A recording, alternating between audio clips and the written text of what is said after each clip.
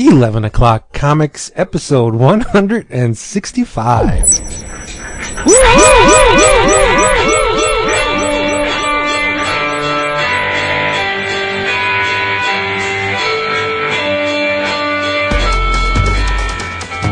What was up with that?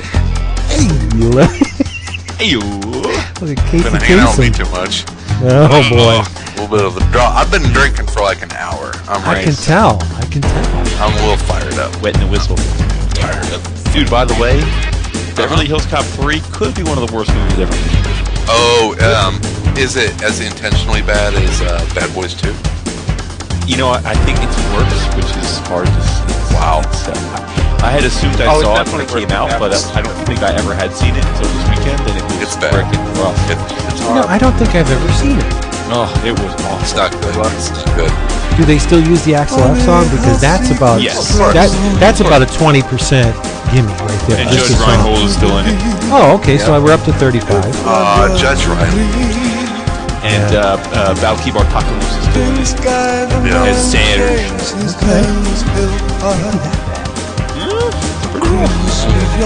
No Alien 3.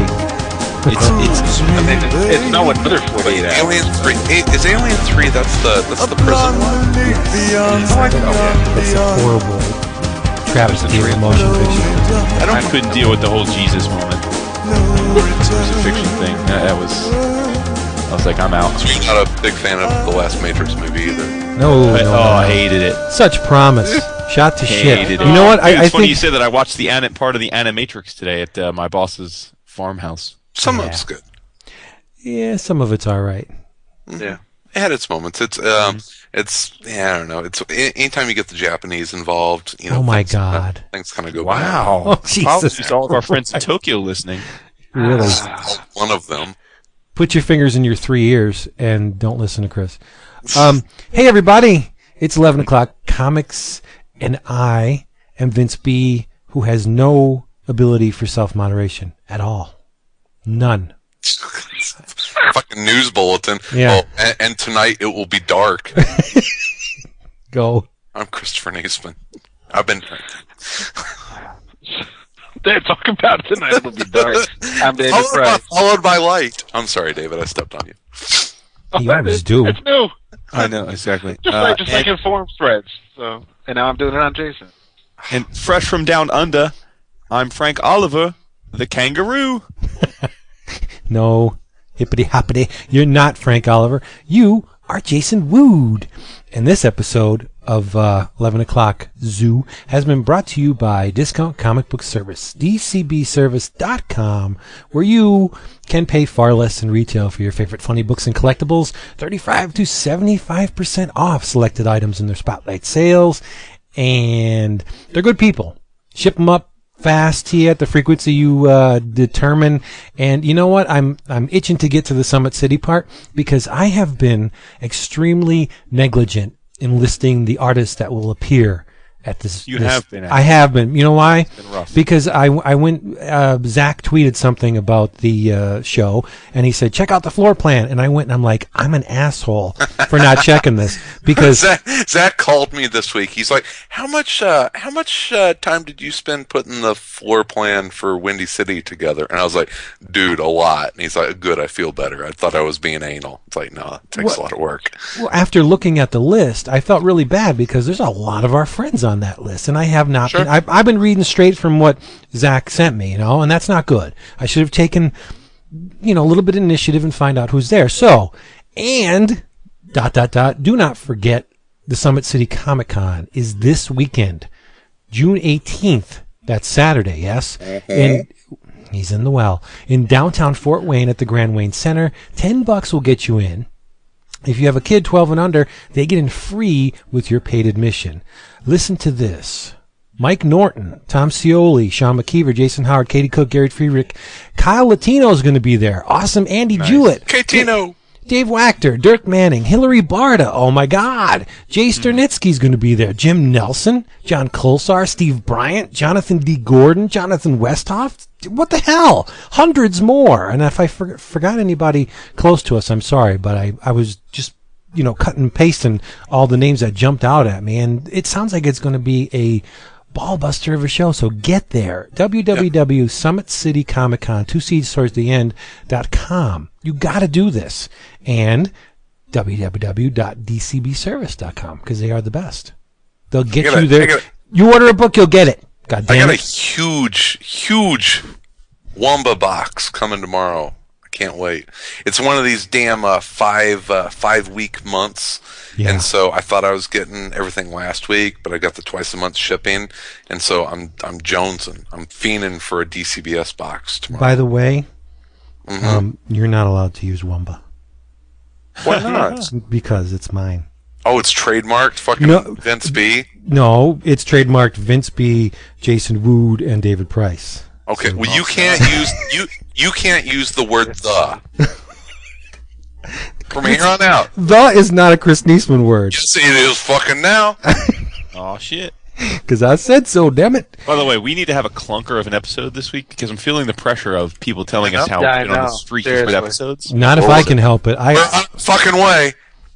I got a lot of good stuff. If I do say so myself. At this point, we have to, no matter what our episode is, how it turns out, it's going to be healthier than the comic book market. No shit. No, yes. don't. We don't want to go there. Let's talk about what we're drinking. Darkness, despair. Vince, what are you drinking? Speaking of dark, I'm drinking Black and Tan. Yummy. Good time in a can. Jason, how about you? I am drinking a Pacifico, which I think I was drinking last week as well. You're on island time. You were. That stuff's good. Mr. Price, how about you? I am drinking Light. What is it? I was waiting for that. What? It sounded like you, honestly, God, it sounded like you said "come light." I was like, I wouldn't be drinking that if I were you. Oh, yours is never light. You like your cum heavy. Yes, thick. Thick and stringy. No, David, what are you drinking? Heineken Light. Oh, see, we didn't get anywhere near the Heineken. We just got Kin Light. Yeah. Oh, okay. Yeah. So the Heine Light, and I got an oldie but a goodie for me. It's finally starting to get a little warm around here. Even though, man, we'll have a couple days where it's hot, and then drops into the low 70s, 60s, and rain again. So I can't get my summer on at all. But I'm drinking the Monk's Cafe Flemish Sour Ale, which is one of my favorites. It's one that I describe as a beer for wine drinkers, perhaps. Wow. Yeah, it's good stuff. It's good That's stuff. pretty cool. It's very floral. It's got a lot of fruit, a lot of vinegar taste to it. So it's one of my. It's actually made with a wine yeast, I believe, in the fermentation process, and it's yummy. And Monk's Cafe makes my favorite. So there you go. Cool. I have thank yous. Oh God, I do. Suck it. I would like to thank. Remember Matthew Allison? I talked about his Cracklin' Good Calamity of Challenge way back in, I think, episode 152. Oh, yeah. The webcomic with Canker. It's just fantastic. Well, get this. The first issue of Calamity of Challenge is printed. And, oh my God, does it look beautiful. It's full color.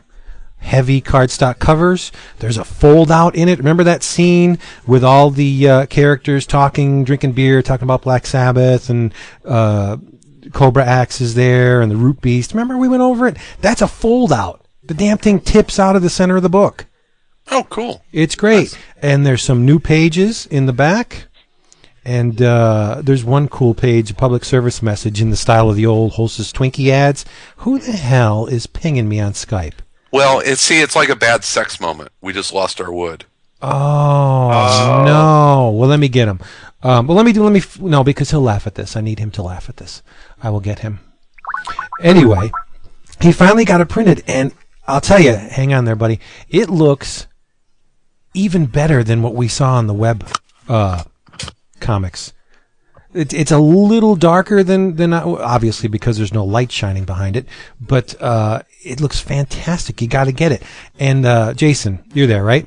Yes, sir. There's a public service announcement in the back. Rondo, the Calamity of Challenge. Did you get knocked out before I started to get into it? Yes. Oh, damn it. Matthew Allison's Calamity of Challenge is printed. Remember the webcomic I talked about Yeah, with Kank? It's printed. He actually got it printed. Awesome. And this is going nowhere quick.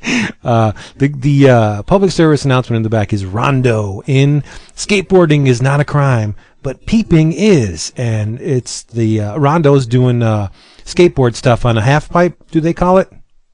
Right. Yeah, and there's these two kids, and they're like radical, totally radical.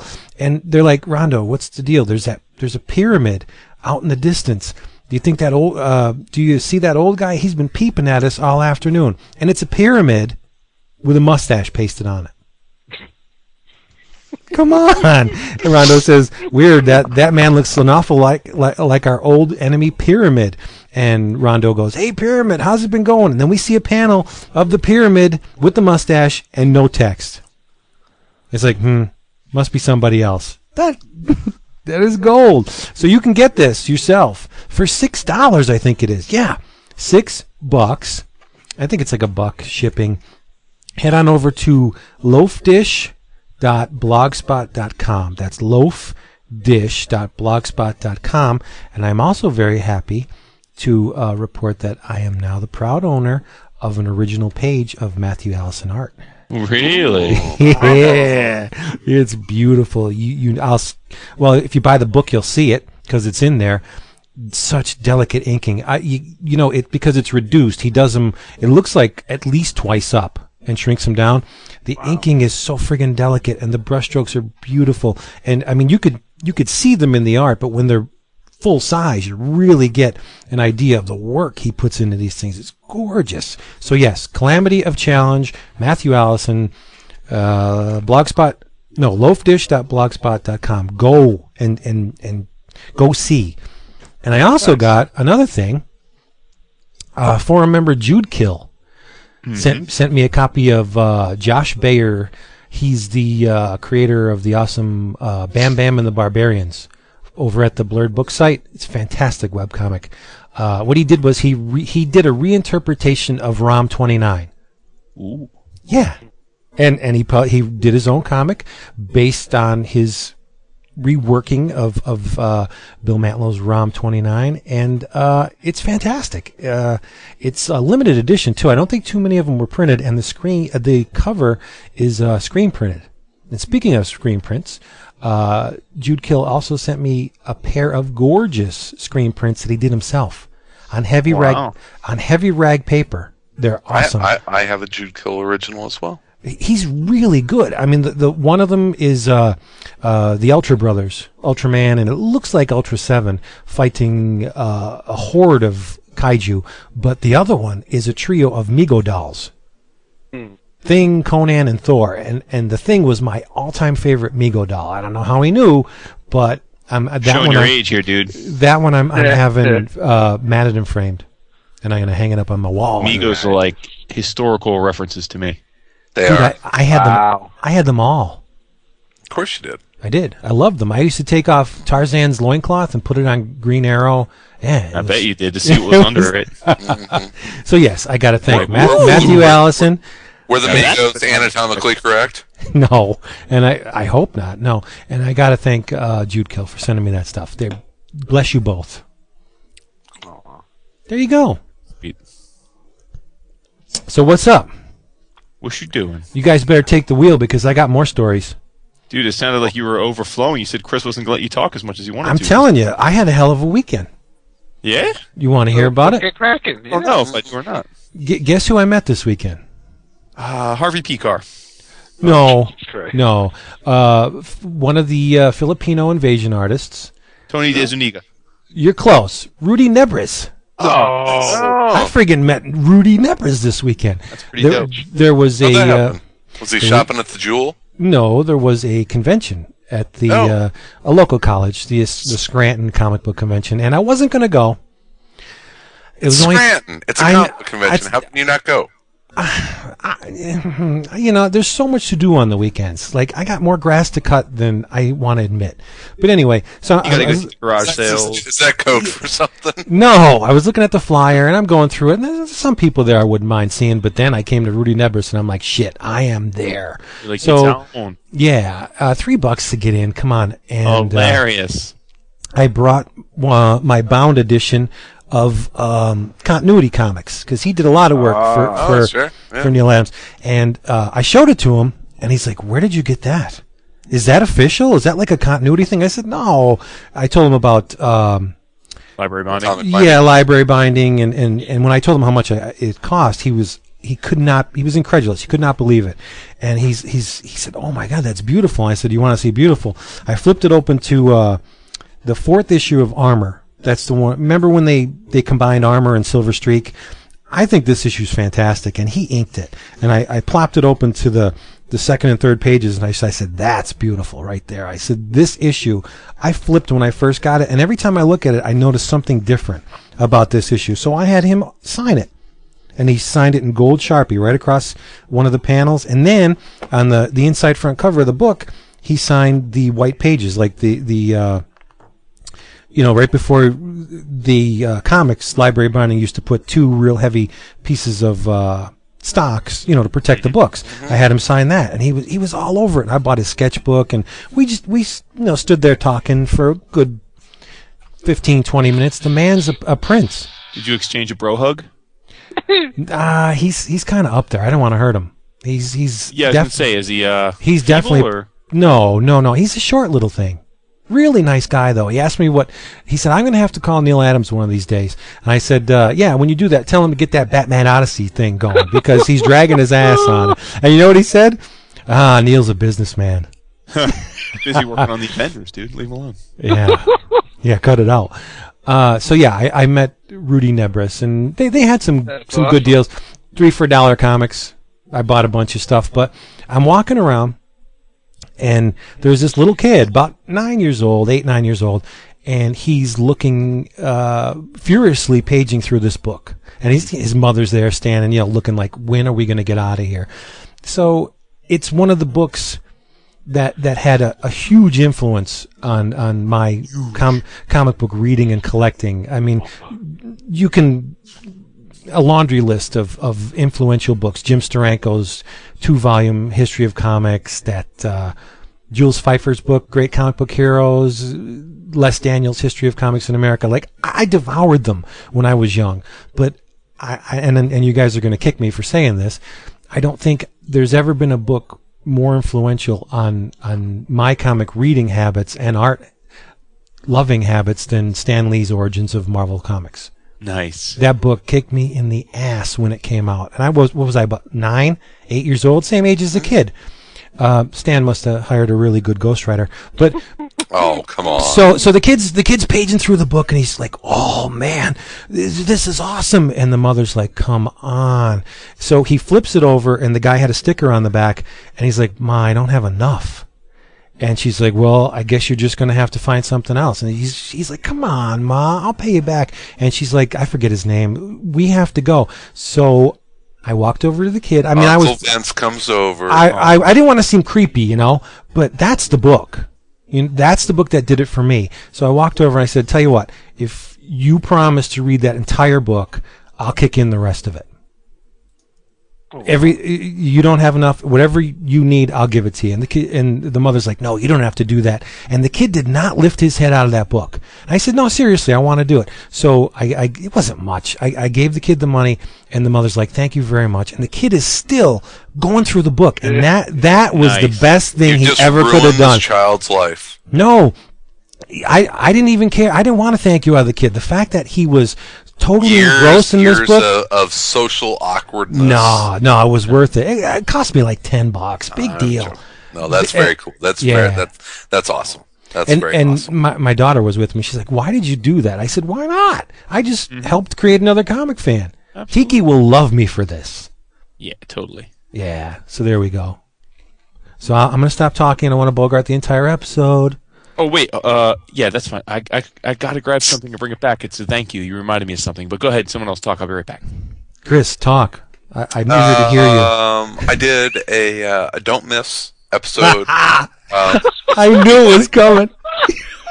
And I want to talk about a book that came out today that I really hope that people check out, and it's called Graveyard of Empires. Nice. I knew it was I love you so much. It's a really good book. When you put up the forum thread, bullpenbulletinspodcast.com/forum, when you put up that forum thread, hey, don't miss Graveyard of Empires, I said, I know what Chris is talking about this week. Yeah. Well, I only do that whenever it's a book that I don't want people to miss, and that's when I do that show. It's about books that I think that people it might fly under folks' radar, and it's like, hey, this is something that you definitely want to at least flip through and check out.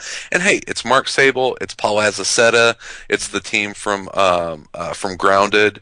Mark Sable wrote Unthinkable. He did Two-Face Year One and other stuff. And we know about Paul Azaceta from his work on Spider-Man. So it's a really good creative team. And, I got to admit, I got a preview copy of this and read it, had no idea what the solicit was for it, or, the Hollywood pitch or whatever. And I got into it, and about, 5-10 pages, I'm like, man, this is just a hardcore real world look at the war in Afghanistan. It was U.S. soldiers at basically what would be kind of like a fire base. That's I forget the now terminology for it, and dealing with suicide bombers and Taliban and all of this crazy day-to-day stuff that happens in Afghanistan. And one of the things I loved about it is that it didn't gloss over the boredom that happens in between the life-threatening stuff. It made that a part of it.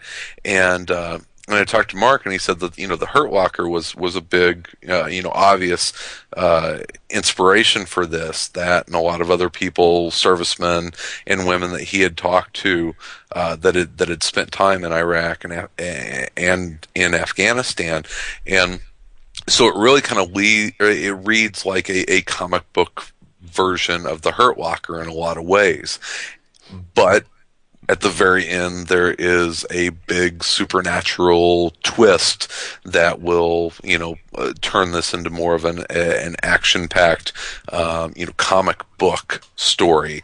But it was 32 pages of story, and 31 of the pages were some of the best real-world war comics that I've read. I mean, it was really powerful stuff that, I don't know if I was enjoying myself reading it, but it was really good. And it's going to take a, kind of a bigger action turn to it, but really skillfully and well done stuff. I mean, it's you hear about stuff in the the 2.5 wars that we're fighting right now.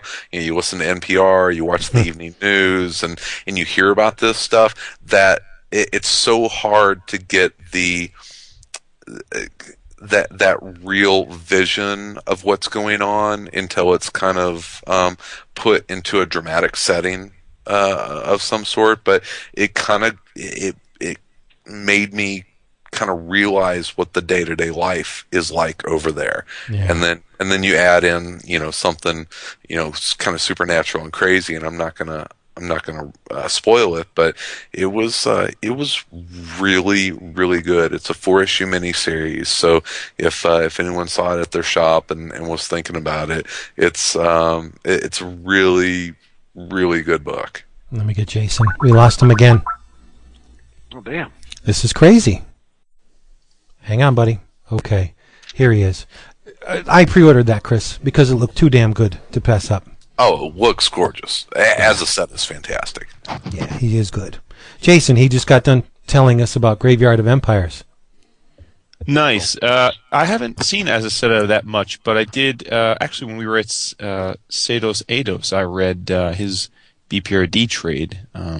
1947? Yeah, or 46, 46, yeah, whatever that one was, the first one that he did was, but yeah, got that some good stuff. Yeah, I'm looking forward to it. He's kind of like think Marcos Martin meets Mike Mignola. You know, it's that. Yeah. It's a much looser, blockier style than Martin, but it's not as built on shadow and just kind of those chiseled forms as Mignola. It's kind of somewhere in between that.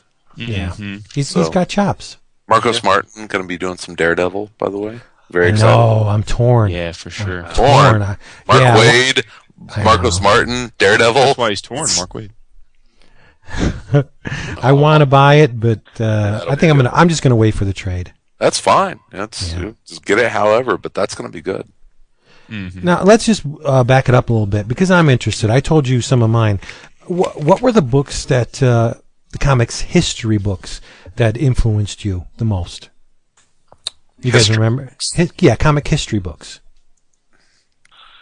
The Eisner comics and sequential art. Damn, we lost Jason again. What the hell? Drums in northern New Jersey. That's crazy. I don't understand why this is, and he keeps calling back.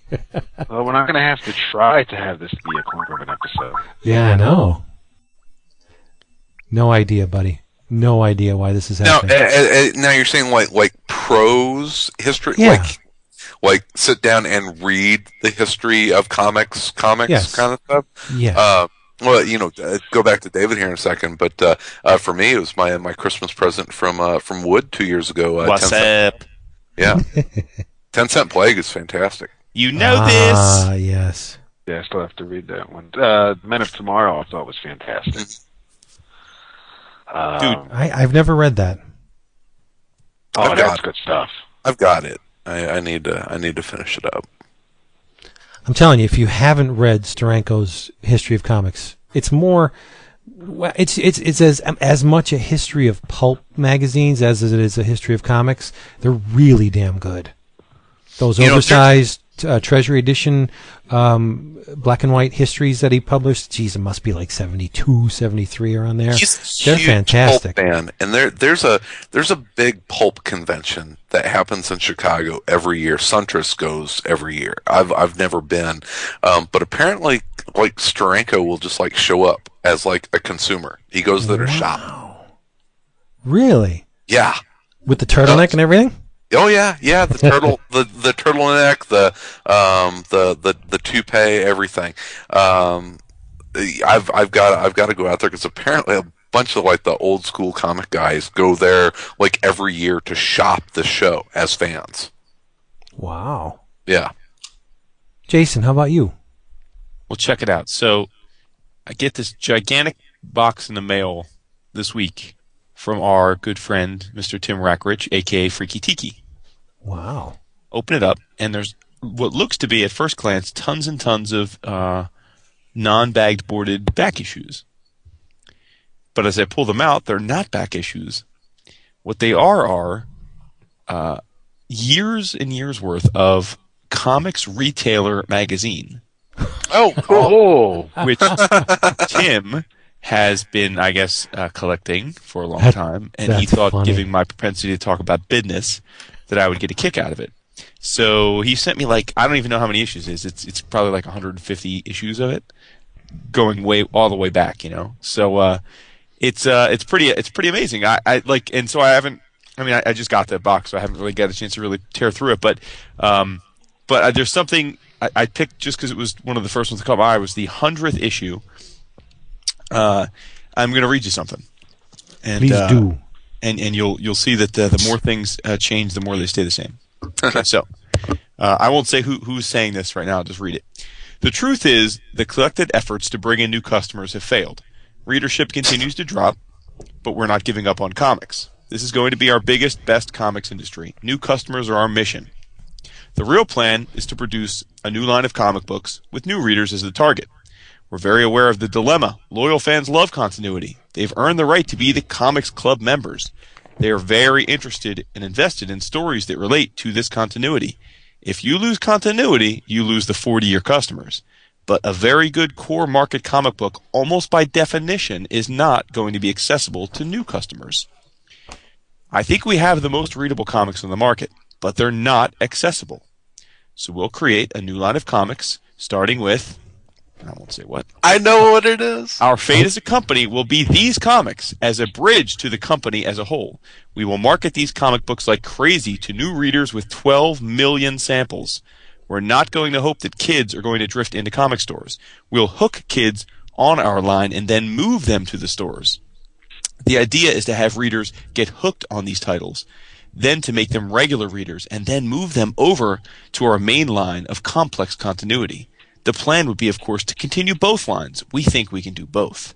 This summer, our partners will offer 3 million copies of a new direct-to-market comic book coinciding with our new movie release. It's an entry-level comic book that will be distributed by our partners and Toys R Us. Toys R Us is developing a distribution plan now, which involves our new line as it develops to some basic imprints like so-and-so, so-and-so. And it goes on from there. So can you guess who I'm talking about?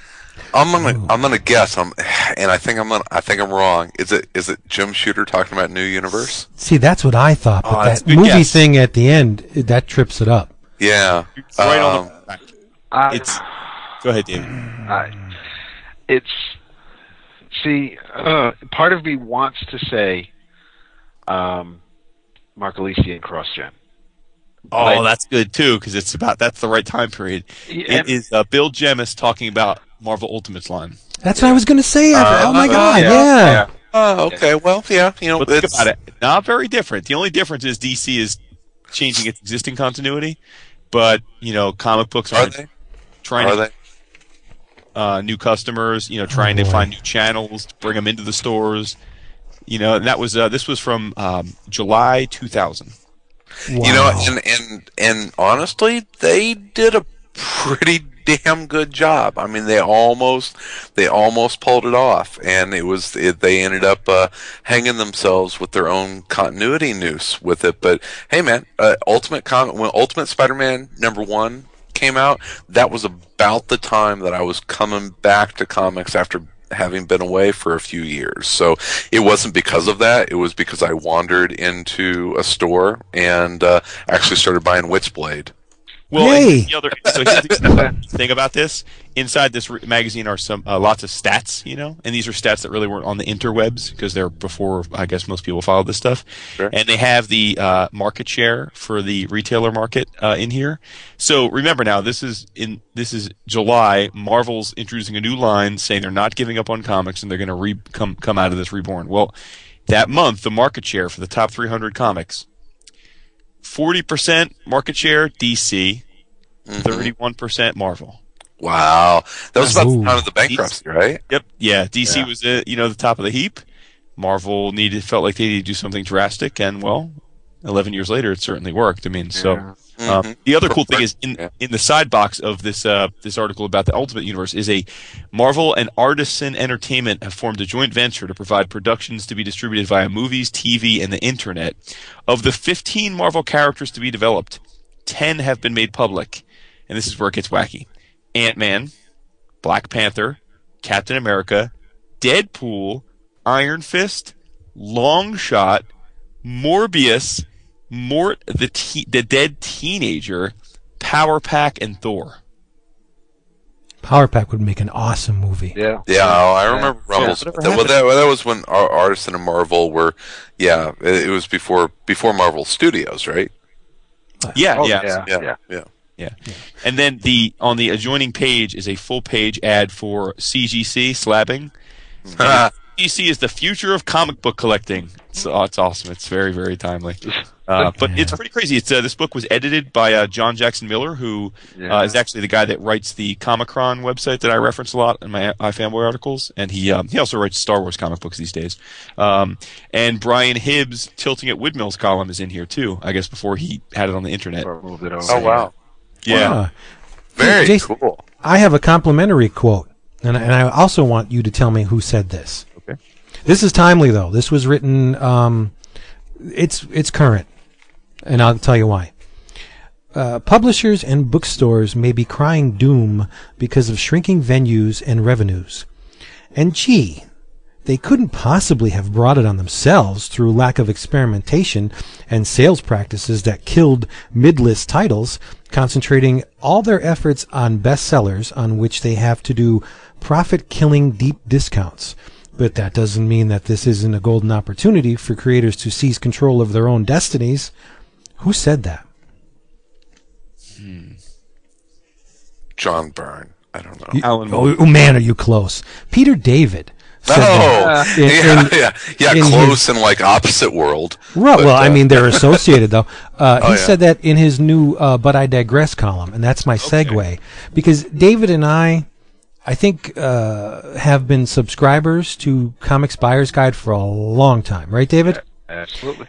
And with the advent of the internets, it's been a slow decline. It's like watching a once beautiful body decompose before your eyes. I mean, the magazine is a shadow of the mighty publication it once was.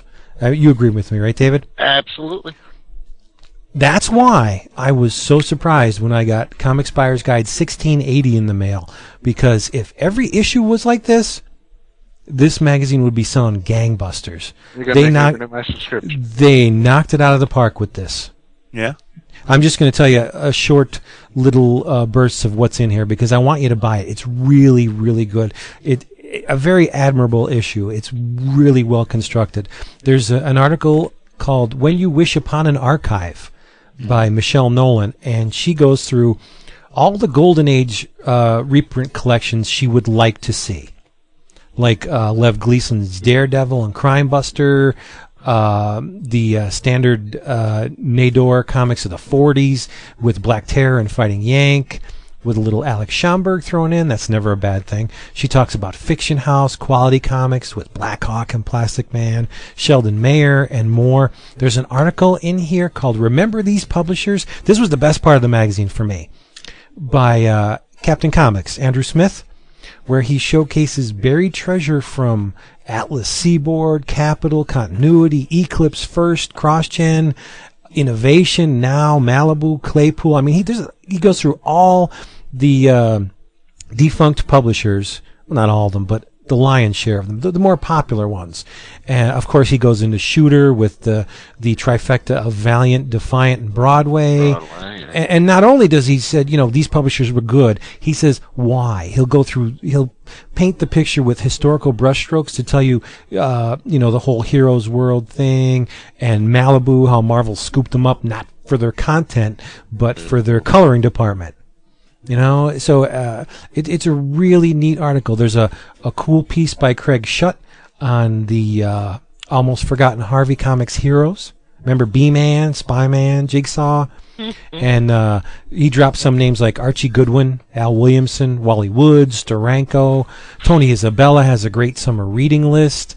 Awesome. It's an issue that makes you wonder, why can't they do this every issue? They would have no competition from the web if this is the kind of content they kicked out every single. Is it monthly, right?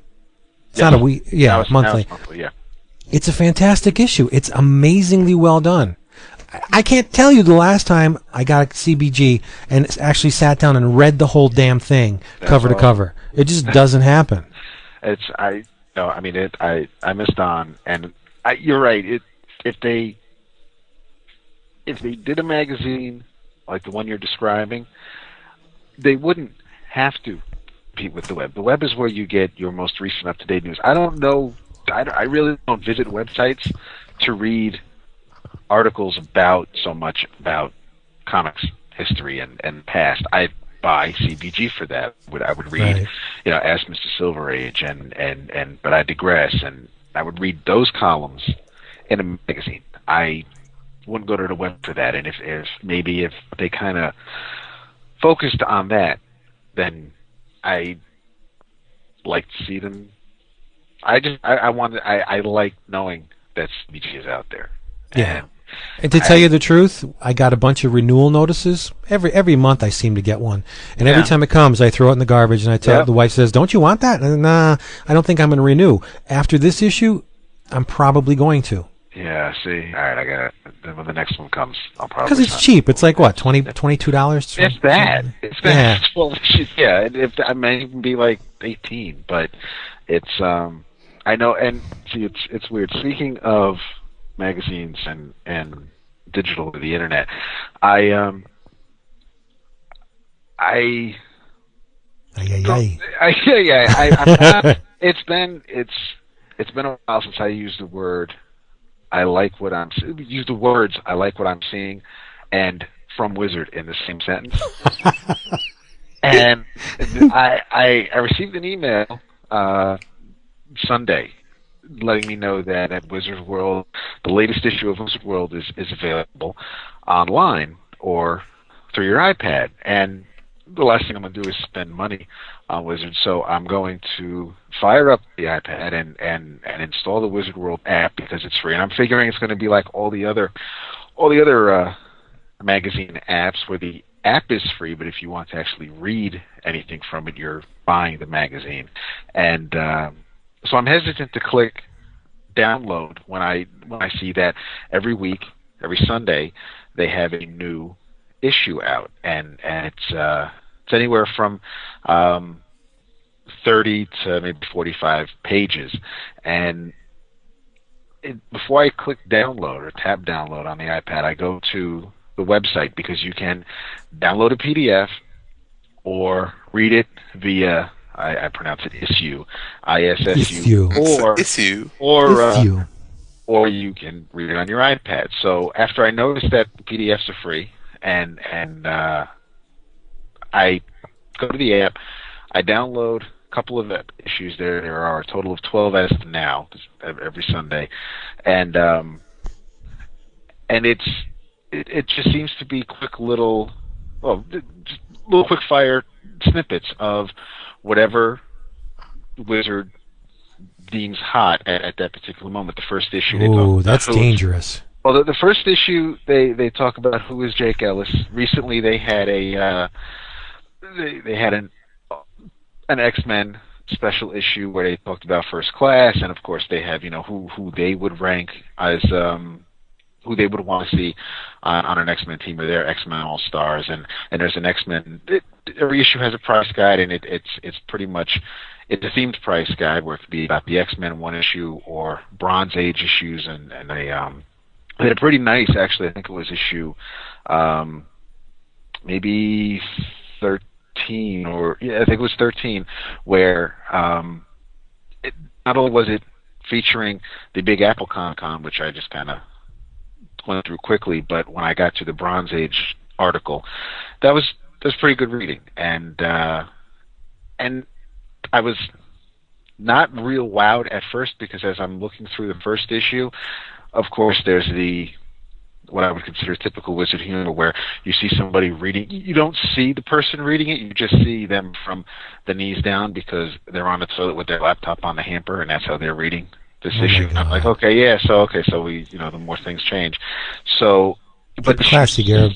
Issue 16, where it's a Green Lantern special edition. It looks like they kind of I don't know. I'll find out.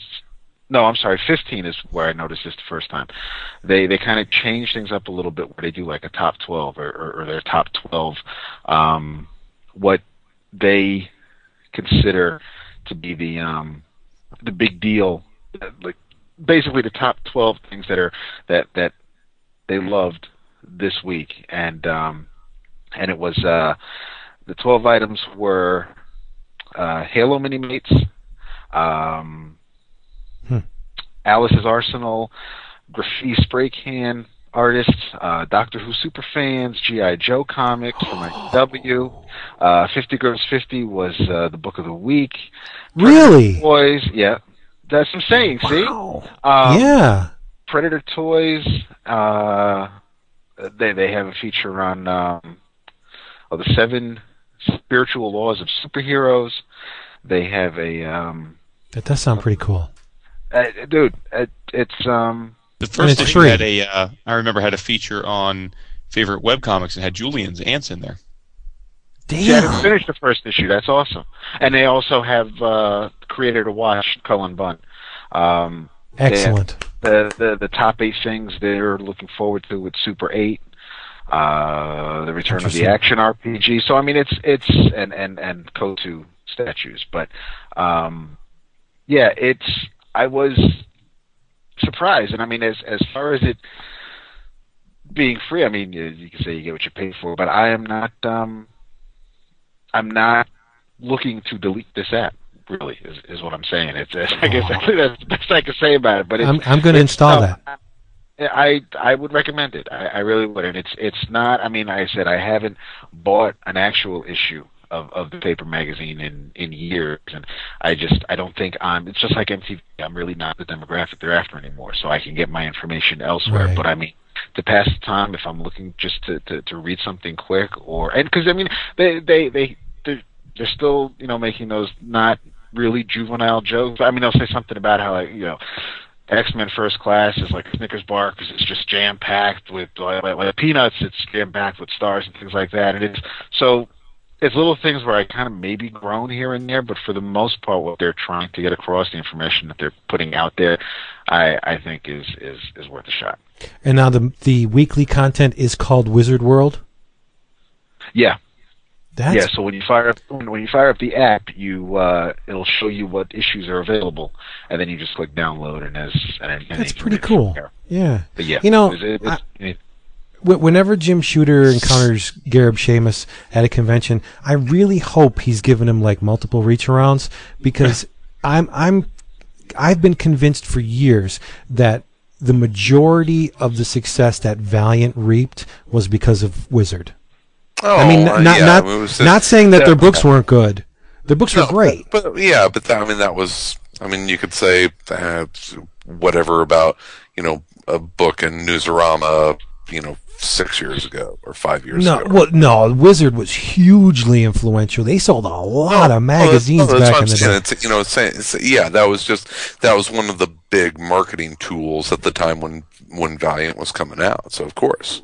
Yeah, but for Wizard to say this is cool, and it be a superhero mainstream title is one thing, but we all know how hard it is for independently produced any kind of comics to find an audience, and Wizard says, okay, Solar #1 is cool, buy it. And then you see, wow, this thing sold out. And then, whatever the next Valiant was, I think Magnus was this. No, was it Magnus or was it whatever it was? It just seems like every month Wizard's pick was a Valiant book. Yeah, and you saw what happened. Yeah, they were extremely hot for a time. Yep. There you go. See, now that one of the amazing heroes you gave me for Christmas, Vince, has an editorial by Kim Thompson where they kind of pick on Comics Buyer's Price Guide for April-June 1990, and apparently Fantagraphics, who publish Neat Stuff, they published Neat Stuff #1 in 1985. It sold out sometime in 1987. Then you have, let's see. Now the CBG Price Guide has Neat Stuff listed with a market value of $2.25 in mint condition. Critters began in 1986. Many of the early issues featured Stan Sakai's Usagi Yojimbo, who at that time was growing a cult following. In fact, the CBG Price Guide lists Critters #6, featuring Usagi, as being worth $10. And, naturally that would make sense, but the problem is, and since Kim Thompson works for Fantagraphics, he would know this, Critters #6 never went out of print. They have copies in the warehouse as of this writing. They can be had for $2 a piece plus postage through Fantagraphics, and that fact is advertised in every single issue of Usagi Yojimbo. So it's just and the editorial goes on to talk about speculation and things like that, and just if we say a comic is worth $10, then by golly, then we're telling you it's worth $10, and that's part of my, aside from the juvenile humor, my huge issue with Wizard is the fact that Gareb's mom owned the comic shop, and they were looking to move books, and they were really adjusting the prices based on what I felt they had. Sure. And it's and that really didn't help, so I'm not. Anyway. Well, look what happened with the Death of Captain America issue. They got caught in a kind of buying huge amounts of that book and then selling them for whatever they were selling them for online. once it became hot. Yeah. You can't knock them for trying to make a buck, but then on the flip side, if you want to be a well-respected comics news magazine, the price guide's kind of tacky. Yeah. It's not about the prices, it's about the content. But that's just my opinion, right? I agree with you. Wood's being awful quiet. No, I'm just listening, dude. You're spouting truth. I like to listen to truth. You do? Love it. Of course he does. I think there's a book that we all read, right? I think so. Chris, I think you read it. I'm pretty sure you did. Tell me if you've read this. Jason, I know you want to talk about this, but I'm just going to give you the setup. And this is very cool. The book takes place in an era where mankind is really rapidly depleting its resources. As a result, industry's in decline. You have these rolling blackouts sweeping across the globe. So it's a work of fiction. Not so much. And humanity is in dire need of new energy sources, and quickly. But since the solar system in this fictional universe is lacking in sources of food and oil, the population has to seek beyond the solar system to the stars themselves. There's only one problem. Interstellar travel takes a whole mess of time. Time the people of this Earth do not have. But, luckily, someone has invented the FTL drive, the faster-than-light drive. But there's a problem with that, too. See, implementation of this drive kills all living things attached to it, with one exception. Women with 3 X chromosomes, of which there are only 50 on Earth. Yes, we're talking about 50 girls, 50. And we all read it, right? Yeah, I read it. I thought it was fantastic. I expected... It was fun. It was fun. Yeah. Yeah, but see, the thing is, when you see Frank Cho's name on a book and you see big titty, big booty women, you're thinking, okay, Frank's in his comfort zone. And he kind of is in this, but at least there's a logical reason why this book is populated with nothing but women. Yeah. I thought it was pretty brilliant. Oh, I did too. I talked about. Well, I think brilliant might be going just a step too far. It was a really fun, popcorny book. With a purpose. It was fun. I enjoyed it, but brilliant might be making a little bit of a reach. Well, it's definitely sexy time. Yeah, it's sure. Yeah, we should set it up a little bit. I mean, it's written by Frank Cho and Doug Murray. Yes. Who are longtime collaborators. They did the Jungle Girl stuff together. Doug Murray of the Nam fame. Yes. So, but the cool thing about this book for me wasn't even so much the issue itself, but seeing in print something that I thought was awesome when, I guess it's almost been 2 years, Doug and Frank had an online contest to find their artists for this. Has it been like 2 years? I remember last summer or two ago. Maybe it was a year and a half, yeah. And I remember we all paid, we posted on the forums and we watched the progress, at least I did intently, and it was amazing to see. I mean, they had dozens, if not, it was at least 40, 50 submissions, and I think they provided the first 8, they provided 8 pages of script from the first issue. Right. And I think Frank provided some layout instructions. And they were it was an open competition for anyone on the interwebs to post their 8 pages of sequential art that matched the script. And it was just fascinating to see the different approaches to the same script. I mean, it was just awesome to see. And I remember at the time, you could chime in for who you thought were the best, and they said right out they weren't going to necessarily use. It wasn't a voting thing, but they were curious to get the feedback, but they would ultimately pick who they thought was the best. And Axel Medellin he won, and then he's the artist in the book. I remember thinking his was one of the 5 best, and it's pretty cool to because I'd almost forgotten about that whole thing until this book comes out. But it's super. It's almost the women are drawn almost just they're a little more exaggerated than Frank even would do. I think. I mean, they're almost to like the Bud Root Al Rio scale. I think.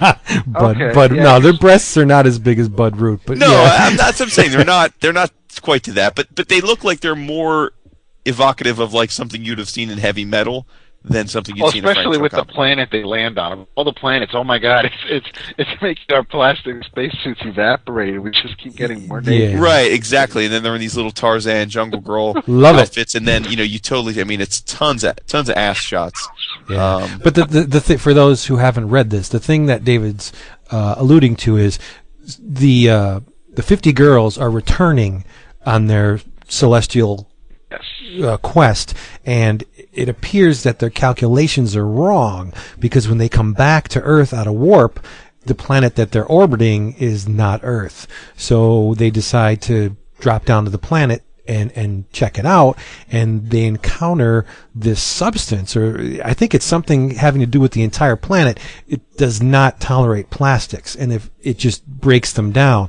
And wouldn't you know it, their ship, their spacesuits, like everything they have in their possession is made out of plastic, and our girl Oksana Bakula happens to trip and fall and gets covered in this ooze, and her spacesuit just starts to progressively get smaller and smaller and smaller. I don't know. I just had a lot of fun with it. Yeah, I thought it was a lot of fun. And smart. It was polished, too. Yeah. I mean, yes, I know obviously it's an image book, and Frank Cho's really not going to put his name on something that's not going to look good, but it's a slick-looking first issue. Yeah, it is.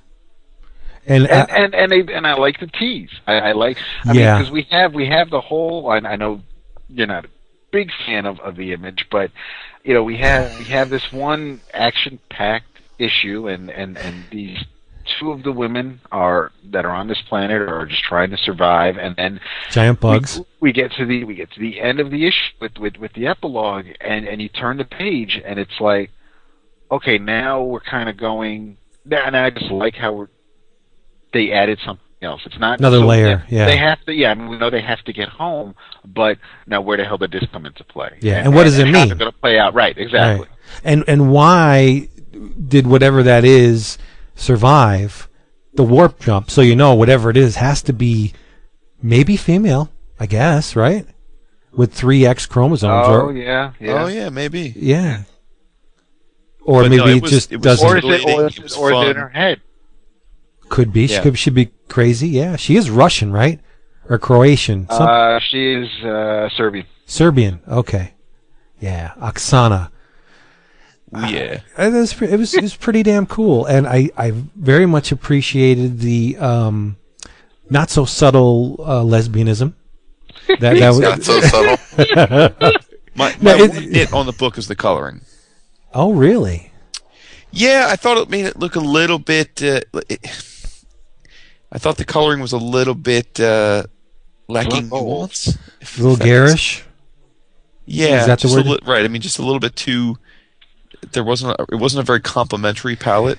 I think the problem is the color of the planet, because if you look at the pages, the interior of the ship, there's very subtle stuff going on in the like the light reflecting from the view screens in the characters. It may be this. I mean, it's almost a monochromatic planet. It looks all orangey and yellowy, and yeah. So maybe that could be it. Wait until you see Hulk 35. Is it the second? Really? The second part of the Planet Red Hulk. It makes this. I mean, the coloring is eye-searingly not good. Yeah. So, interesting. Yeah, and again, it may be a problem with the planet, because it has the planet that the Red Hulk is on has purple skies, and so it just may be a bad color choices. I don't know, but yeah, you're right. There are parts of this that the color could have been tweaked a little bit. You're right. I have to agree with you. It's not bad. It's just nothing noteworthy. Sure. Yeah.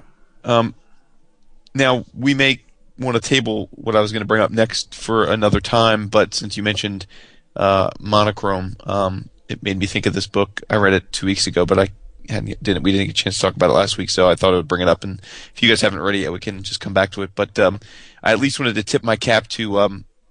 They were my runner-up for Publisher of the Year last year, and they're the little engine that could, and that's Chris Pitzer and AdHouse. We talk about their pretty much everything that they've done at least the last year or two. We've talked about in some measure on the show, and their latest was in my last DCBS box, which was Even the Giants by Jesse Jacobs. I don't know if any of you guys read it, ordered it. I have not read it yet. Have not. Did you order it though, Vince? Or I bought it. Yeah. Okay. Well, I mean, I guess I'll wait for you to read it before we do deep No. dive. This is something that you will want to probably spend an hour talking about. It's totally up your alley. But it's I'm pretty sure it's Jesse's first graphic novel. I think some of the actual work that's in here appeared in another either a web-based thing or something, because I happen to remember reading something about it to that effect. But it's a monochromatic. It's not what I don't. This is me not being an artist coming into play. It's not monochromatic, but it's basically a very it's like an aqua teal blue, black, white, and a little bit of gray tones. But the only color outside of black, white, and gray tones is this aqua blue. Yeah, it's one color. Yeah. So, but it's a really. It's not a book with a narrative that you can really get into. It's very much an artistic book, sort of his exploring different themes. I would say there's an overarching visual narrative, which is that it takes place in an Arctic setting. I don't know that I would call it like the North or South Pole, because there's lots of stuff going on that wouldn't happen on our Earth. But there are Eskimos. There's like a what's the word? Like a Siberian Husky type dog. I mean, so there are earthen animals and the like, but there's also two giants, very freaky looking, almost like kaiju looking giants, but they're very gentle. One is covered in black fur with a little bit of white dots. The other is white, almost to the point, the way the book's drawn, that I thought at first that the white giant was like a ghost. Like the black giant was seeing it was like a ghost or something, but in fact I think it's just a white-colored giant of its same. They're like mates. And the book just takes a lot of different looks at sort of the cycle of life. And it's definitely a book where the visuals are the strength of it, in the sense that this reminded me, Vince, a lot of our bottomless belly button buddy. Oh, really? Dash Shaw. Yeah. Whereas Dash Shaw, I think, plays a little more, almost has a more scientific approach to a lot of the stuff he does. Definitely. This I don't think was as scientific, but certainly a lot of the same visual cues it still reminded me of. Playing with the page layout and the shape and the way you're supposed to read a page, and the way you could use similar themed objects or similar objects and put them in different forms on different pages and evoke a whole different sense. But it's impressive. There's a little weird thing about the book, though, because I would say that maybe 80% of the book is this ongoing familiar setting of this Arctic where all these different things happen, and then every so often there's pages that are they're called the 1 million mouths pages, and they really, unless I may be missing something, but I don't see that they have any correlation to the rest of the Arctic themed story. They're just sort of like vignettes that he tells, and they're just wacky. I mean, they're just, each one is completely different visual aesthetic that somehow involves some kind of mouth shape. Like there's one of them is called Human Park, all one word, and it's basically a gigantic humanoid being where it's almost like a theme park for people, and it shows the brain, and people are pointing at the brain, and there's people inside of the mouth pointing at the tongue, and then there's people climbing up a ladder and looking at the heart, sliding down the rib cage. It's just almost him just taking the time to draw something he thought was cool. I don't know that really has much message beyond that. See, I love stuff like that. Yeah, that's what I'm saying. You would love this. There's another one where it's like called the Robo Double Lil Sandwich Shop. It's another 1 million mouths thing, and it's two squarish, almost not quite MODOK-like, but like robotic things, sort of half human, half robot. And it looks like the one has got a scooper of gumballs, the other one's got almost like a rolling pin, and it's just, again, it doesn't really have anything to do with the rest of the story. It's the one saying to him, "Look, kid, I've been in this business for a long time, and it's always been about the salt." And then the other guy says, "Shut up, Salt. You've poisoned the nation long enough. The future belongs to freshly ground pepper." So it's like a salt and pepper shaker, but drawn as like giant robots.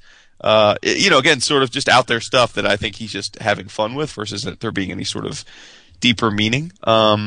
So it was really interesting juxtaposition of these little pages that kind of told their own little vignettes, and then all of a sudden you get back to this, frankly, very tender story where I think the giants or these giant monsters are ultimately, I think, if there are stars of the book, are the stars, and they in the beginning of the book there's a lot of things that are dead or dying or killed, and then at the end it kind of takes you on a journey to where the giants who do some of the killing and eating, because they're giants and they need to eat, at the end have a few moments where they actually unite humans and some other things together to be happy. You know what I mean? Because they find each other and are happy, and it's very interesting. I mean, he clearly is finding his way. He's trying to just throw a lot of ideas into a visual medium. I don't know if he had this doesn't strike me as something that was trying to be just one cohesive, point A to point B story. This is just more sort of a peek, almost like an art book would be, just a peek into some of the things that go on in this guy's mind. And I just found it terrific. I really, I just thought it was great. I mean, again, I don't know much about Jesse Jacobs prior to this. Chris seems to find these new creators that uncanny ability to find. That need a voice, and I think he's done it again. I would be very surprised if we don't see a lot more from Jacobs in the future. So you mentioned thought processes. That to me is exactly what those intermissions type things are, because when any kind of cognition is not linear. When you're thinking of something, you're not laser beam focused on thinking only about this thing, because you're smelling things, your skin is reacting with things. There's all this stimuli that's coming into play with this one thought, and those pages to me are like, okay, here you have a creator and he's doing his thing, but his mind just wandered. And I'm putting my DAP hat on here, trying to explain something that really doesn't need explaining, but it's not that David does that. But so you have this page that's a complete tangent, but that kind of, when you step back and view it in mass, you're getting the picture of this artist's process, really. And absolutely. They're worth their weight in gold to me. I love stuff like that. Yeah, I mean, and again, there's no. Each of these vignettes look different. Like the next one is a million mouths, all market size, no canners, and it's almost like a poem. It's just because it was free and we're on vacation didn't mean you had to eat so many lobsters. Even with that bib on, you ruined your new summer shirt. Cocktail forks are small. Your mouth is so big. You drilled through those bodies with such purpose, sucking out every piece of tamale and roe. Love it. Your face, thickly smeared in butter, sparkled in the hot July sun as you proudly called for another. I think I saw you eat 9 in all. Even the raccoons that got into the shells later that evening didn't make as big a mess as you. Right? So it's like, clearly, he just told a story about eating lobsters, right? So that's very cool. Yeah. I got to dive in. Yeah, you'll love it, dude. I've been trying to mix it up. You're definitely mixing it up lately with all the indie stuff. Well, I don't think I've heard you talk about a Marvel book in 3-4 weeks.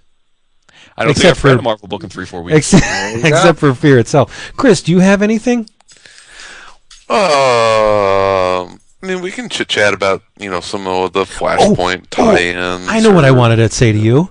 Mm-hmm. Who called it, bitch? Who called what? River Song. Who called it way back when? Did you? Yes, I did. Yes, I did. Doctor Who, baby. I said... Tip of the cap. Yeah, when he was doing the scanning and her pregnancy was going in and out, I said, wouldn't it be cool if blah, blah, blah, and damn it, that's what happened. Very nice. Very nice. It was, that was a good good cliffhanger moment. I'm bummed because the new episodes won't be on until fall. It was like we're just blah blah blah. We're just getting Sherlock Holmes episodes. I do. I saw a. Man, did he just scoop us? I saw a tweet from Moffat saying that he woke up one morning and recently and had 3 ideas for Sherlock, and that's 3 more than he had when he was making the show, basically. So okay. I want to say that yes, we are.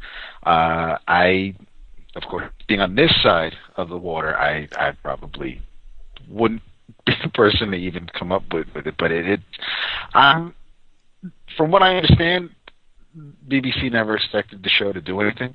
They kind of just threw the 3 episodes out there, like, okay, here's your time slot or whatever. I guess they kind of just expected it to not do well. And when it did, I think now they might be making sure everybody's on schedule to come back and do episodes. I'm thinking probably the fall again. I'm hoping. Well, Moffat's gonna have to be like the British version of J.J. Abrams and just kind of get a little bit more prolific. God, Abrams does everything, but yeah, I mean Moffat's the showrunner for Doctor Who for at least this season, and I would assume for probably another 2 at least. Wouldn't you guess? I don't know. I like his I like Moffat's Twitter profile pic because it's him between Cumberbatch, who plays Sherlock on Sherlock, and Matt Smith. And Matt Smith, the current which is man. Fun. But Davies was the showrunner for 5 seasons. When it started, right in 2000. Yeah. So I figure Moffat's got at least 2 after this, if not 3, I would hope. So, yeah, it's good. I mean, the season was a little uneven. There were a couple episodes I was. Are you talking about Doctor Who? Yeah. Really? Yeah, see, I thought the pirate episode was not the best, and I thought the episode about the flesh could have been a 1-part. I thought that too, but in retrospect, I think they needed to really flesh out the flesh. Yeah, flesh out the new flesh, because if they didn't, then the thing with River in the last episode wouldn't really have, well, not River, with Amy. Amy really wouldn't have resonated as strongly as it did. Yeah, I think they could have trimmed it down a little bit. It hasn't been a perfect season, but it's been good. I think the second half, starting in the fall, is we're going to see. The good man goes to war, and his lowest point. Even though the good man goes to war, I think is Rory. But we'll see the Doctor's lowest point. And did you see the name of the next episode in the fall? They dropped the Hitler bomb. Yep. All right. Three things. I feel for Jason, and I'm sure he wishes now his connection would drop out. Seriously, dude.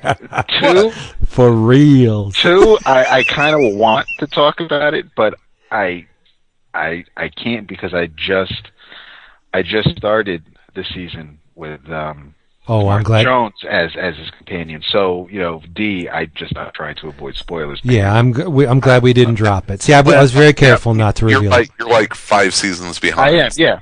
I mean, that's like, how are you liking it through the first season and a half? I liked Eccleston, and I really liked, and I loved Rose as a companion, and it killed me. It killed me in that her last episode or last 2 episodes.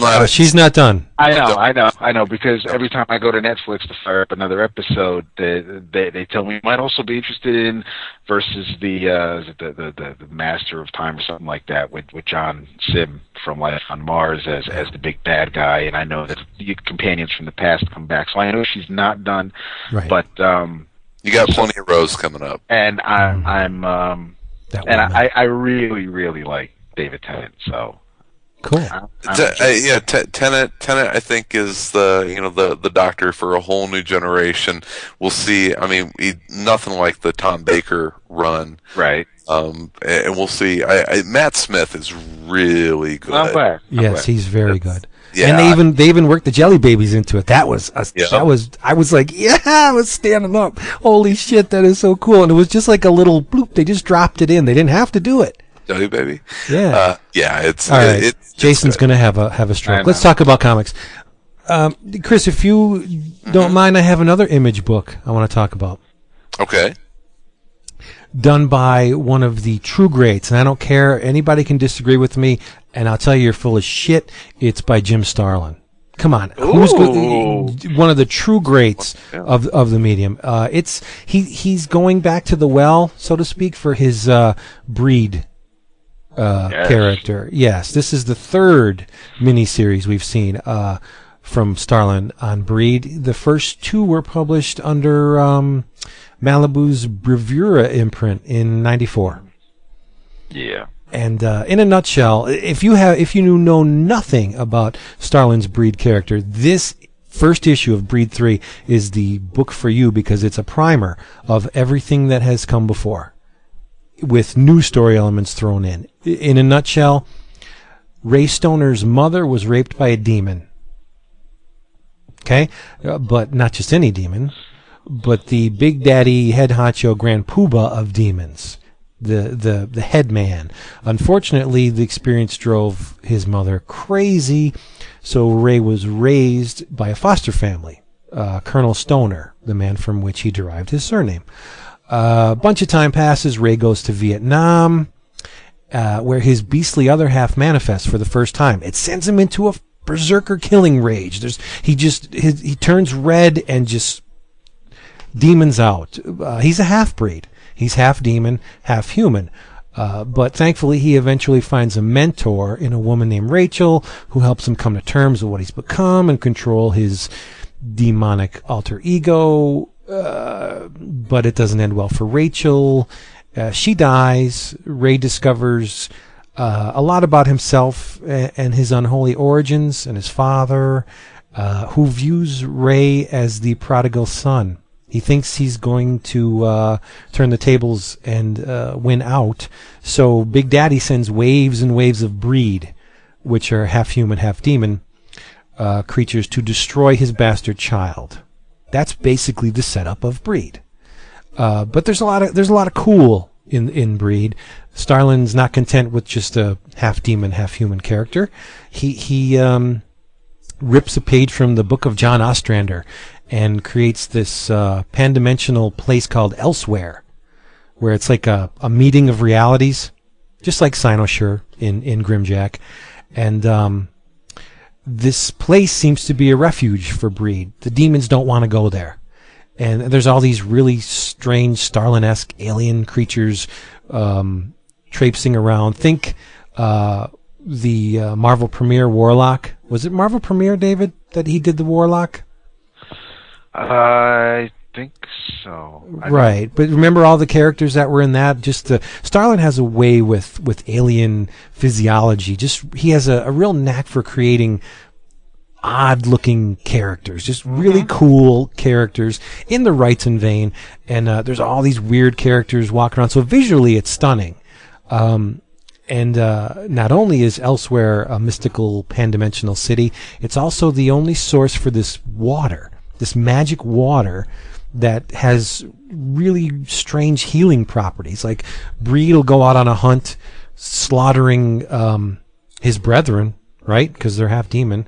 And he'll get the crap kicked out of him, bullet holes, he'll get slashed, he's bleeding all over, and he makes his way back to Elsewhere, and the water has rejuvenative properties, where then, he goes back to the way he was before. And in the surface of the water, he sees a woman and a child, and the child has cancer.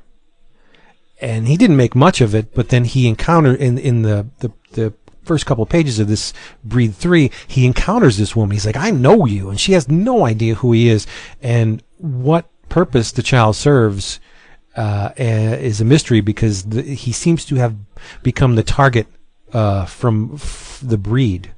They want to kill this child for some reason. We don't know why. But, as a first issue, if you're familiar with the other miniseries, it's great to be back. If not, it's just a great story done by a dude that's been making fantastic comics for decades. And I got to tell you, Starlin has not missed a beat as far as this Breed miniseries goes. There was a time a couple of years ago, I would say about 5 to 8 years ago, when he's kind of stumbled a little bit. If you've ever seen his Weird the Reluctant Warrior, Jim was playing around with computer graphics and 3D rendering and stuff, and trying to incorporate it into his comics. And I don't know, it just didn't work for me. But there's some of that in here, very briefly, with this monolith that floats in the air above elsewhere, but thankfully it's all Jim drawing. He writes, pencils, inks, and colors this thing. It's a complete Jim Starlin production, and it's fantastic. If you're familiar with Dreadstar, there are characters that are very reminiscent of the Dreadstar gang in here, and it's stunning to look at. I see a lot of Wrightson in Starlin. They're both cut from the same cloth, I think. Yeah. It's gorgeous, and he keeps the computer coloring to a bare minimum, I think. So it's worth seeking out, and it's the first of, I think, 6 issues. It is a miniseries. It's not an ongoing, but it's well worth the $2.99 because it's Jim damn Starlin. And if you don't buy it, he'll probably twist you into a pretzel because he can. Yeah. So seek this out. Anybody order this? Did anyone pre-order this? No, but I may pick it up. Starlin's cosmic stuff can be awesome. It can be a little too, I don't want to say high concept, but it's I just kind of want to see more Star Wars type cosmic. So as opposed to I think the last thing I read of his was that Adam Strange stuff that was coming out of the the Mystery in Space. Yeah, which was really good. I thought it was pretty cool. The stuff that came after that, the stuff that was after. He did a 52 and don't say Death for New Guys. No, he did Countdown. Don't say that. But it was pretty. He did a weird miniseries, didn't he? With the characters weird in it. It was Mystery in Space. Yeah, is that what it was? Yeah, Mystery in Space. That's right. Very wordy. I just remember being very wordy. Yeah, he can be. Yeah, there's a lot of exposition in this because Ray Stoner has to relate his history to this woman, and so he's got to cover two miniseries that came before. So and really, it's a nice touch. Starlin actually pulls panels from the previous 2 miniseries and uses them to illustrate the past history of this guy. It's really well done. I liked it a lot. Probably saved him some time drawing too, but a good Starlin panel is worth seeing twice. Mayhap. That's no. Yeah, definitely. I loved it. It's amazing. All these not old, but if you can consider 1994 old, all these characters are popping up again. Mm-hmm. There seems to be a revival of these guys are making another go of it. They want to work on something that they love, and I mean, we talk about creators enough, and how we like to see them work on their own projects and things like that. And it could be high time. I mean, if obviously he's been thinking about doing Breed again for a while, but if nothing's happening at Marvel, and if if there's nothing, if DC's not knocking on his door because of their changes, then the hell with it. He still wants to make comics. I still want to see him make comics. If he's making comics, doing his own thing, that's great. And I will definitely get it. I did not pre-order it. Yeah, and he kind of tickles the fanboy senses a little bit because the character of Breed looks a lot like Hank McCoy in some panels. Mm-hmm. So if you've been a longtime fan of Starlin, you'll pick out things over his au revoir that high points, and there's little flourishes here, like just the twist of the head looks like Hank McCoy. There's, like I said, characters in here that are very reminiscent of some of the more popular characters in Dreadstar. There's a painting on the wall that looks just like Sizgy from Dreadstar. If Yeah. that's the way it's pronounced. So it's very cool. That's from Gilgamesh too. Well, actually, there's some similarities between the Gilgamesh character and Breed. They do look a little bit alike. A little bit. Yeah, that's cool though. You go, Jim. Yeah. I love his work. And there's a little, you know how Marvel or DC will do that artist creator commentary page where they just have a creator come in and they ask him a bunch of questions and Sure. he lets fire. There's a Starlin, the Third Degree with Jim Starlin, and he says, "What is your let's see, what is the single work of which you're most proud?" And what would you think? Warlock. Death of Captain Marvel. Yep. Oh, okay. Yeah, Well, sure. what he sure. should be most proud of. That's why I thought it was a trick question. I thought it was No, it's. I think it's the obvious choice. Yeah. Yeah. So there you go, Breed 3. Well, speaking of beasts, dude, y'all got to get off your duffs and Yeah, I know. I was going to ask you about it, dude. go see the new X-Men movie because it was fucking awesome. Oh, I've heard First Class is really fun. It was Really? so much fun, man. It was so Awesome. much fun. They completely F with quote unquote continuity, and I loved every second of it. Like, That's I mean, fine. it was the special effects were terrific. The characters were great. They fleshed each of the young quote unquote young X-Men out. I mean, Kevin Bacon was great as Sebastian Shaw, and I was really curious about that because Kevin Bacon's in it? Sebastian Shaw. The White King. Crazy about it is that Sebastian Shaw has been drawn pretty consistently. They haven't switched up the way he looks and he does not look like Kevin Bacon, but he pulls it off, man. It's cool, and the way they did his special effects was awesome. Does he have the brocade jacket on, like he does in the comics, like with the? No, because the book takes place in the 50s. Oh, really? So Yeah, it's a piece. No, it's 1990. It's 60s. 60s. Late 1960s. Yeah, It was JFK. the movie goes right. I should say the movie starts in World War II and goes all the way through. And the majority of the movie takes place right around the Cuban Missile Crisis in the 60s. That's right. But we're first introduced to him as Sebastian Shaw. I guess it is the early 60s. Yeah, but he's dressed like in a very mod suit, like an all white sort of. But we're introduced to him at the Hellfire Club. Nice. Is it sexy? Yeah, and Emma's there, of course, is his White Queen. Sexy time. I've heard she was the worst part of the movie. That's what I've heard, She's too. not. Yeah, she's a much better actress than she should. Like if you haven't watched Mad Men, and you see this movie, you're going to think, "Wow, really?" But I mean, she's really good in Mad Men. I just don't know if she fell out of place or just I don't quite. Yeah, I would agree. She was the least. She was the worst actor, or at least she had the worst portrayal in the thing. And actually, interestingly, she was the only one that I had a fanboy nitpick with in her power set because this Emma is not just a telepath, but she's got the secondary mutation of turning into Diamond. And at one point, she's fighting with Magneto, and he wraps metal around her, and her neck starts to crack like glass. Oh. And I was like, well, wait a minute, she's supposed to be Diamond, like that would. Yeah. But whatever, that's just a nitpick. Nerd. So this movie it breaks with all the other films. Then this is a fresh start. Well, it does not break with, and you're going to laugh, with Wolverine Origins. It theoretically could be in line with that.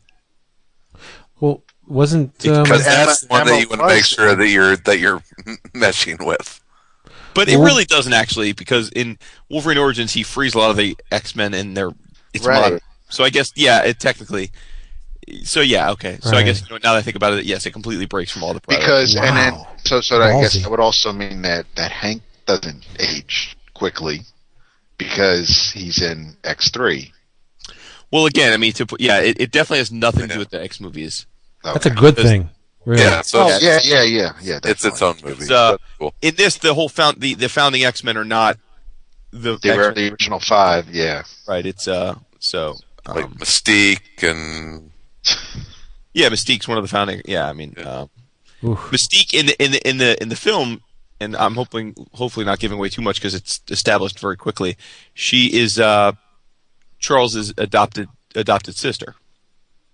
oh, okay. Grew up together. Wow. He's like her character. He's sufficiently older than her enough that he's sort of like her caretaker. Huh. So, which is pretty cool actually.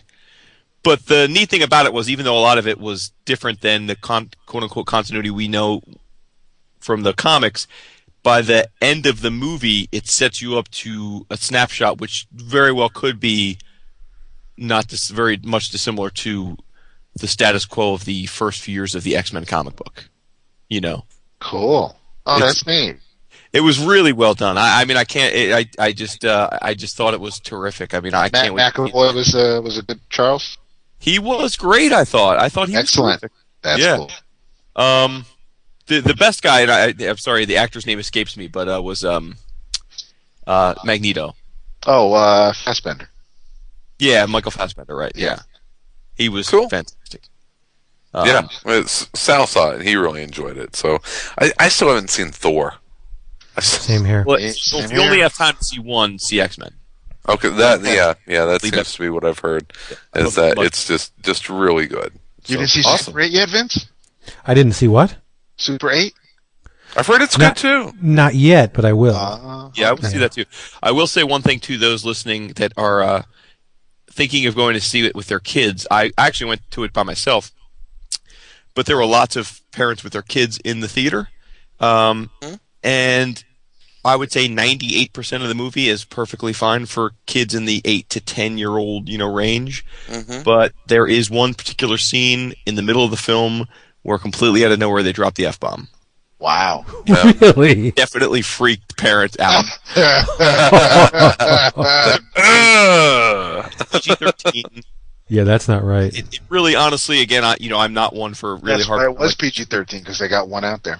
Yeah, I don't really care about like I'm not one that usually gets too bad about like gratuitous sex or violence. That doesn't, but in this case, I have to be objective and say it was for otherwise what I thought was an awesome movie. It was pretty gratuitous to have the F-bomb. I love it. There was no reason to have it there. It really isn't. It's a shame because now it's either this is a movie I would love to have the boys watch when it comes on DVD, but I can't now without like fast forwarding that scene. Not because the ABC Family. Yeah, exactly. Now, who said it? I mean, was he mad? Was it just he said it?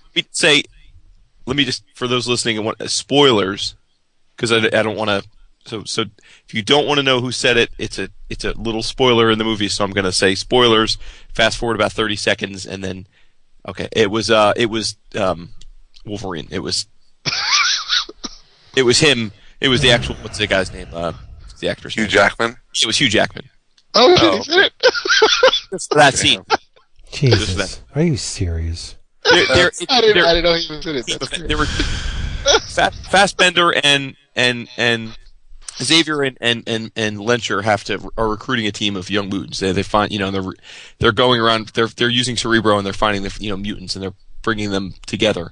And so they're going all across the world to find these mutants. And it's actually very cool stuff because you're introduced to each of these mutants in their own sort of setting. But then they of course, I guess the obligatory Marvel tie-in. They walk into a Canadian bar.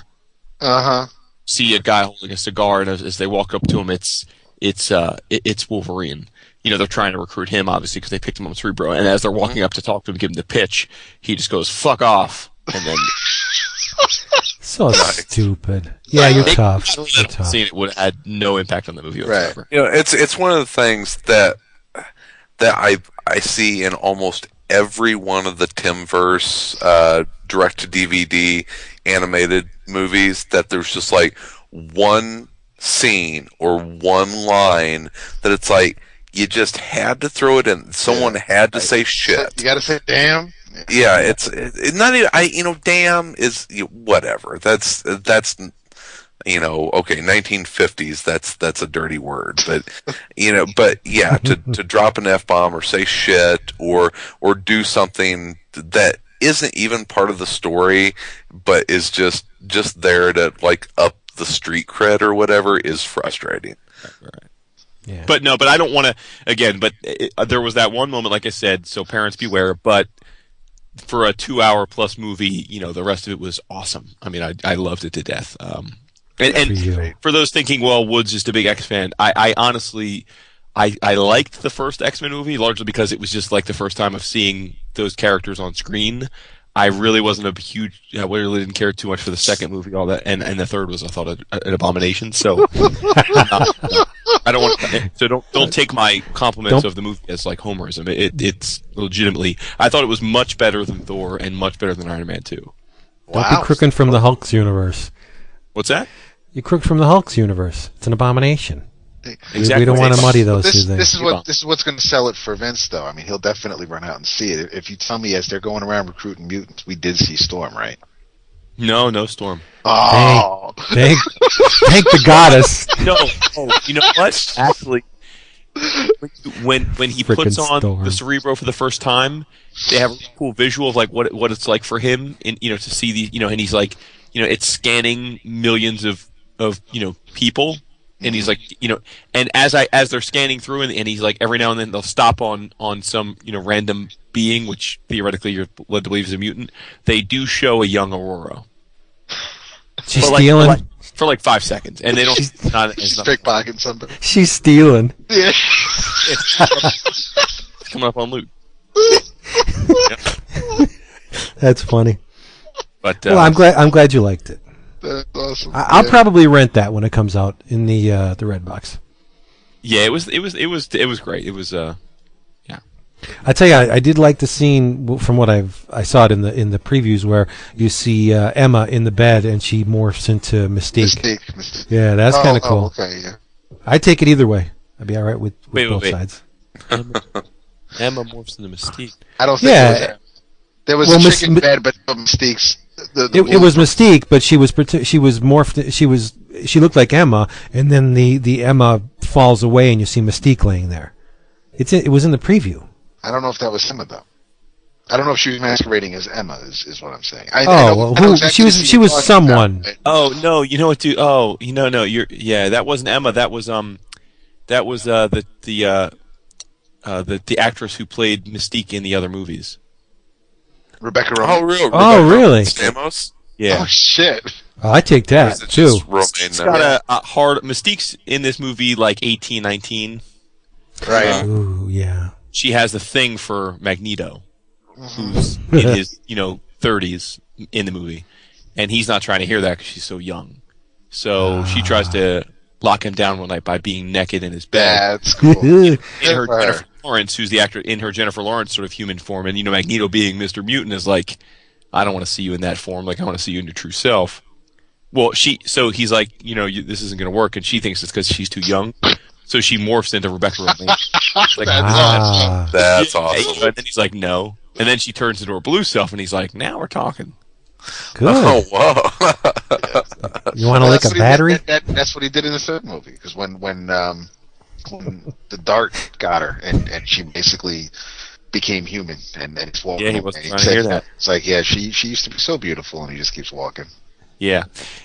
And it's funny because the thing I thought that would bother me the most, I didn't mind at all, which was instead of Nightcrawler being in the movie, they had a red version of Nightcrawler that was what was his remember that crazy thing where they found out he was the devil, he was a demon's son, and what was the demon's name? It wasn't Belasco, was it? No. You know what I'm talking about. It was a whole big storyline. Did it lead to him becoming a priest? Or was it him? I mean, he was a priest before that, right? Yeah. I don't know who you're talking about. You do. Was it from Inferno? No, it was. Was it like late 90s or early 2000s? Yeah. Yeah, it was. Oh damn! I can't remember. That's okay. I got nothing. But the point was, in the movie, it's implied. At least I took it to mean that this is his dad. Because so we won't see it. But he's a red version of Nightcrawler, effectively. But he's a badass. Like you realize what Nightcrawler should have been doing all the time in X-Men. He just nice. Right, kills like he's like the assassin for Sebastian Shaw. I mean, he kills hundreds of soldiers because he just keeps bamfing, and like he uses like his tail's got a knife. He's holding a knife with his tail, and he's just cutting people's throats. And, that's pretty neat. Just grabbing guys and then bamfing like up into the atmosphere, like or to the sky, and then dropping them and then bamfing back onto the ground. Like it's awesome. Like he's That's just cold. he's got like 100 guys before they could even get to him. It's pretty sweet. He's like Nice. Crime Syndicate Nightcrawler. Does sound good. He's the Crime Syndicate Nightcrawler. There you go. Cool. Yeah, exactly. All right, Christopher. Yes. What do you want to talk about? Azazel. Oh, right. Yes. Azazel or whatever. Yeah, whatever his name is. Okay. It's pretty cool. Did we have a chance to talk about Frankenstein last week? No, because you shut my ass up. Well, let's talk about it. Well, we should, because it's fucking awesome. It was very good. It was really good. I wasn't surprised because it's Lemire. I expected it to be damn good, but Creature Commandos from the mid to late 80s, from it's a tweak on the Universal monster formula, the quartet, the Frankenstein monster, and the Dracula's the vampire, and you have there's no mummy though. You know, your Creature from the Black Lagoon, which it's very cool, and I don't believe that the Frankenstein Agent of Shade is going to be attached to this in any way. I think it will. I think this is its own little thing. I think that's going to come out of this book. Yeah, I would have thought so. I hope so, but from this first issue, it doesn't look like. Didn't seem to me like there was going to be a connection. You're probably right, but he's playing it real slow and cool, and that's what I liked about it. I mean, you had Frankenstein spoilers running around killing Hitler. You don't see it. It happens off panel, but Frankenstein busts into this bunker, and Hitler's in there with his Ava. No, I didn't see Ava, and it's Hitler's with the old Mein Gott, and then the next panel, you see the knife come down. Yeah, I loved it. What did you like about it? Are you kidding me? 1940s, and then throw in the Creature Commandos, World War II story, and then you've got the only thing I didn't like is that how many times have we seen we're going to put them in suspended animation, and then they wake up present day. I mean, we've seen that. That's cool though. We've seen that a lot, and so it's a convenient way to take older characters and then kind of fast forward them to modern times. And so I was all right with that. But what can happen next? And then you throw in the whole thing that this is happening in the Flashpoint universe. So you have no idea what can happen and who they can run into, and so that's it's pretty cool. And I hope that the Frankenstein Agent of Shade does come out of this in one way. I mean, we don't know what's going to happen with the end of Flashpoint and the relaunch, and into how much of the universe is going to be kind of reset or what. But no, I'm digging the fact that Jeff is doing this, and he seems to have a really good grasp on the character, and I thought it was great, and it looked pretty too. Yeah, there's Ibraim Roberson. Yeah. There's a twist on the old Creature Commandos, though. I mean, he did bring the GI robot into it, but awesome. This Crane character in the original stories, Crane was one of the good guys, and obviously not in this. So I mean, he knows his Creature Commandos history, and he's tweaking it a little bit for this Flashpoint. Does anyone know who that German superhero was? I have no idea who that is. The one that he killed in one panel? Yeah. No, I don't think it mattered though. It's like Mr. Nazi. It is DC though, so I mean, it's not just I don't think it's a cast-off character. I'm sure it's a reworking of someone, but I mean, it's really cool. Frankenstein barges in, and he's about to go into the bunker, and this German superhero. I mean, he's got swastikas all over him and an iron cross with an eagle, and he says, "Ha! You Amerikaners use beasts to fight your battles? No matter. Come to me, Jigsaw Man. Come feel this." That's a Russian accent. "Come feel the strength and glory of the motherland. Squeeze the life from your..." And Frankenstein says, "Shut up!" And he just impales the guy on his sword. Yeah, I mean, the guy had a panel and a half of screen time, and that's it. So that's enough. That's all he's worth, really. Yeah, no more for him. No more for him. So no, I thought it was awesome. I'm really looking forward to it's going to be a 3-issue series. Yes, which is nice. I like 3 issues is nice. That's almost what all these are. And I've been reading as many of them as I can. The Emperor Aquaman was pretty good, and then the Deathstroke, the pirate Deathstroke. Mm-hmm. That was all right. So yeah, I mean, the Frankenstein has been the best far and away, and the rest of them by far. Yeah, I mean, they range from fantastic like Frankenstein to pretty abysmal. I mean, I've read a couple of the Flashpoint tie-ins that were just like, it was all I could do to get through them. Yeah, I agree. You know, the thing that's bothering me is. And I know Johns is probably going to get to it in the 3rd issue, but here it is, a 5-issue miniseries. It's Flashpoint proper, 5-issue miniseries. If you only read the first 2 issues, you have absolutely no idea why Wonder Woman and Aquaman are going at it. There's no clue.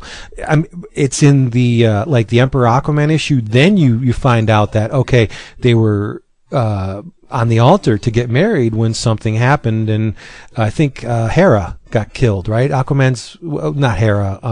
Mara. No, it was Hippolyta. It was Wonder Woman's mother, Hippolyta. right? It was. Oh, well, you said she got killed, and so obviously the Amazons blame it on the Atlanteans blame so that's why they're going at it. But you would have absolutely no inkling that that's from the main miniseries. I think that's kind of sloppy. Well, really. I mean, it's how much fucking exposition do you need? You know, Jeff Johns is already kind of a main offender in that regard. That all you really have to know is that the Atlanteans and the Amazons are at war. Right. It's a huge backdrop to the story. What? It's a major part of the story. All you have to know is that they are at war. For the Flashpoint series, that's all you need to know. Because that is not the main storyline. The main storyline is how did things change? And so the fact that Aquaman and Wonder Woman are at war with each other in Europe really all it does is show how different and fucked up the world is. The main story is what Zoom did to change history. That's the story. Wow. What? I disagree. I think why do you disagree? What is the story of Flashpoint? This whole Flashpoint world is based on... What is the story of Flashpoint? The story of Flashpoint so far in these 2 issues seems Barry Allen trying to come to terms with what Zoom did to him. Right. But if you throw a character into a world that is on the verge of apocalypse because Wonder Woman is fighting Aquaman and you don't tell them why, that's a big question mark. Barry doesn't know. But it shaped the whole world. Barry doesn't know, so why should you? That's weak, dude. No, it's not. Barry wasn't there at the rooftop meeting. You need to have everything spoon-fed to you. And oh my God! Wow! Oh, are you shitting me? Seriously? Come on. Hey, I mean, you said it. If you want, I mean, that's the thing about these events. We can't have it both ways.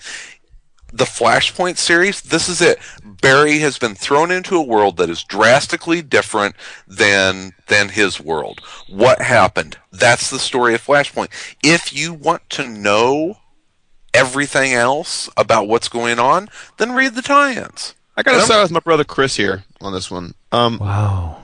No, because dude, he's right. Like the story is about the Flash and what happens from that point on. Like it's not like it's pretty clear that they make it very clear in the beginning that it's a different world, and it's a world where, for some reason, the Amazons and the Atlanteans are at war. Like that's really, I think his point is, by the end of the story, I doubt that the reason for why they're at war is going to be germane to Flashpoint. Because they knew that some people would want to know, though, they put out a 3-issue mini which explains it. And whatever the outcome of that war is, will have probably not much to do with how Barry sets the time stream either correct or does whatever happens to get us out of Flashpoint and into the new status quo. Well, Aquaman is not going to stay a scar-faced emperor of Atlantis who's at war with the Amazons. We already know that because Jeff Johns is writing a series that has Aquaman in his, traditional, Challenge of the Super Friends. Well, I don't think that's the point. If these characters are going to stay the way they are in this miniseries, obviously they're not. But to my point, they spent so much time with Cyborg and Shade and the Shazam kids on the top of the rooftops. He couldn't just put like one dialogue or two dialogue balloons saying in there, yeah, well, it didn't end well. All this is because of the wedding failure between Aquaman. One little thing? I thought there was way too much setup and exposition in the first issue. Way too much. And the second issue dialed that back a little bit, and that's why I liked it more. But the first issue, I thought, stumbled terribly out of the gate because of all the exposition, because of all the explanation. And to throw more of that in, gag me with a paper spoon. I don't want that. Throw me into the world and I want to see what happens. I don't want to know why it's happening. I want to, it's what we talk about with Hickman sometimes. It's show, don't tell. Wow.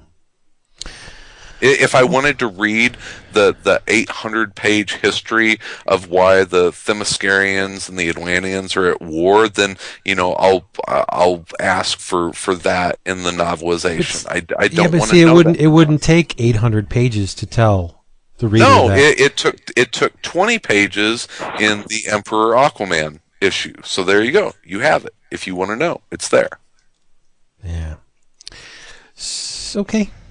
I gotta be with Chris on this one. I think it's. Do I think it would be cool if they had thrown a page in there to explain it? Yeah, but I don't really. I think it's going to come in the third issue because isn't Aquaman on the cover of the third issue? So he's probably going to throw in a little info in there. So I'm just saying 5. Yeah, it's 5. So yeah. What month is it? June. Yeah. Well, they're putting the last 2 out. They're putting 2 out in the month. 4 and 5 are the same month. Yeah, they got a lot of shit to do in 3 issues. You get on that fucking horse, man. Yeah. Yeah. Same thing with we've been talking DC a lot the last 2 weeks. Hey y'all, liking Fear Itself. We talked about that last week too. Yeah, we did. Loving it actually, but at least not trying to hear it. It's okay. Why don't we drive the bus in another direction? How about that? Let's see what we got here. We're at 1:52. We still got some time. Well, time for go ahead, Jace. I expect that you're all going to read this, and we are going to have to spend a lot of time talking about it at some point. Because if you didn't order it, then you're all busters. And that is by Messrs. Cullen, Bunn, Sean Lee, and Matt Kindt, The Tooth. Oh, it comes tomorrow. I can't wait. Right. Well, I read it already, and I will save the gushing, but it was fucking awesome. Cool. It was badass. Cullen obviously has been killing it on Six Gun. He's got a lot of Marvel stuff coming out. Seeing Matt, who, as you guys know, I'm a huge fan of, to see him illustrate something he didn't write, I was curious to see how it would work, and he didn't miss beat. And he had either a lot or all to do with the book, the treatment of the book, the cover, the packaging, it looks in all senses it's a Matt Kindt book. He just didn't do the plotting, obviously. But oh man, it was awesome. You guys got to read it so we can talk about it. Can't wait. I cannot wait. Cool. I want to take a minute to talk about 3D urine. Is that okay? A minute? Go. Yeah, just a minute. I am, of course, talking about Crossed 3D. Oh, boy. I got the hardcover. I'm not going to get into the specifics of the book because if, judging from the title, this is a Crossed book, it's pretty safe to say that it is loaded with every kind of debauchery you can think of. Cannibalism, mutilation, weird sex, exploding heads, vomiting children. It really pushes the envelope of good taste, which is why I like it. But I don't want to talk about the content. I want to talk about the 3D process used in this book for a minute, because usually when you see a 3D... Well, you're getting shitty, and you only have 18 seconds left, so... I got all the time I want. You said a minute. You have a clamp, dude. 9. Well, David, tell us what you thought of Cross 3D. Oh, my bad. You didn't read it? Sorry, I must have it at the bottom of all these stacks here. Sorry. Oh. What did you read then that you were loving? Oh man, you know what I really dug, because it was kind of different than what the first issue would lead me to think it would be, and that would be Blue Estate #2. Okay. And I was quite pleased. I mean, for one thing, we don't see the schlub of a detective in the issue, but it's neat in the sense that we pick up with a story that started in the first issue, but we're introduced to new characters, and I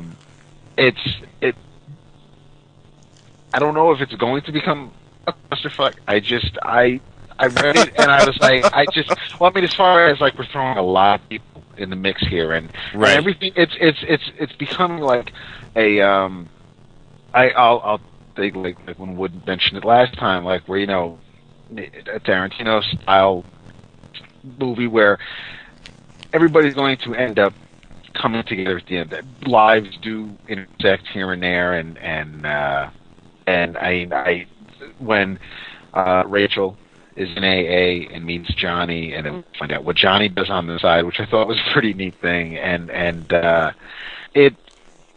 for some reason we just cut to, well, I don't want to say for some reason, but now we're at a strip club, and something goes awry there, and then, you know, it ends with a pretty interesting cliffhanger, because I'm hoping that we kind of get to see what happens when he says bring him into the back, but if it stays true to form as far as how the first issue into the second issue went, then I don't know if it's going to lead off the third issue with what happens. It might just kind of while Rachel was on the phone in the first issue, you know, we cut back to that in the second issue. So I kind of like the way he's also telling the story, the way he's messing around with the timeline.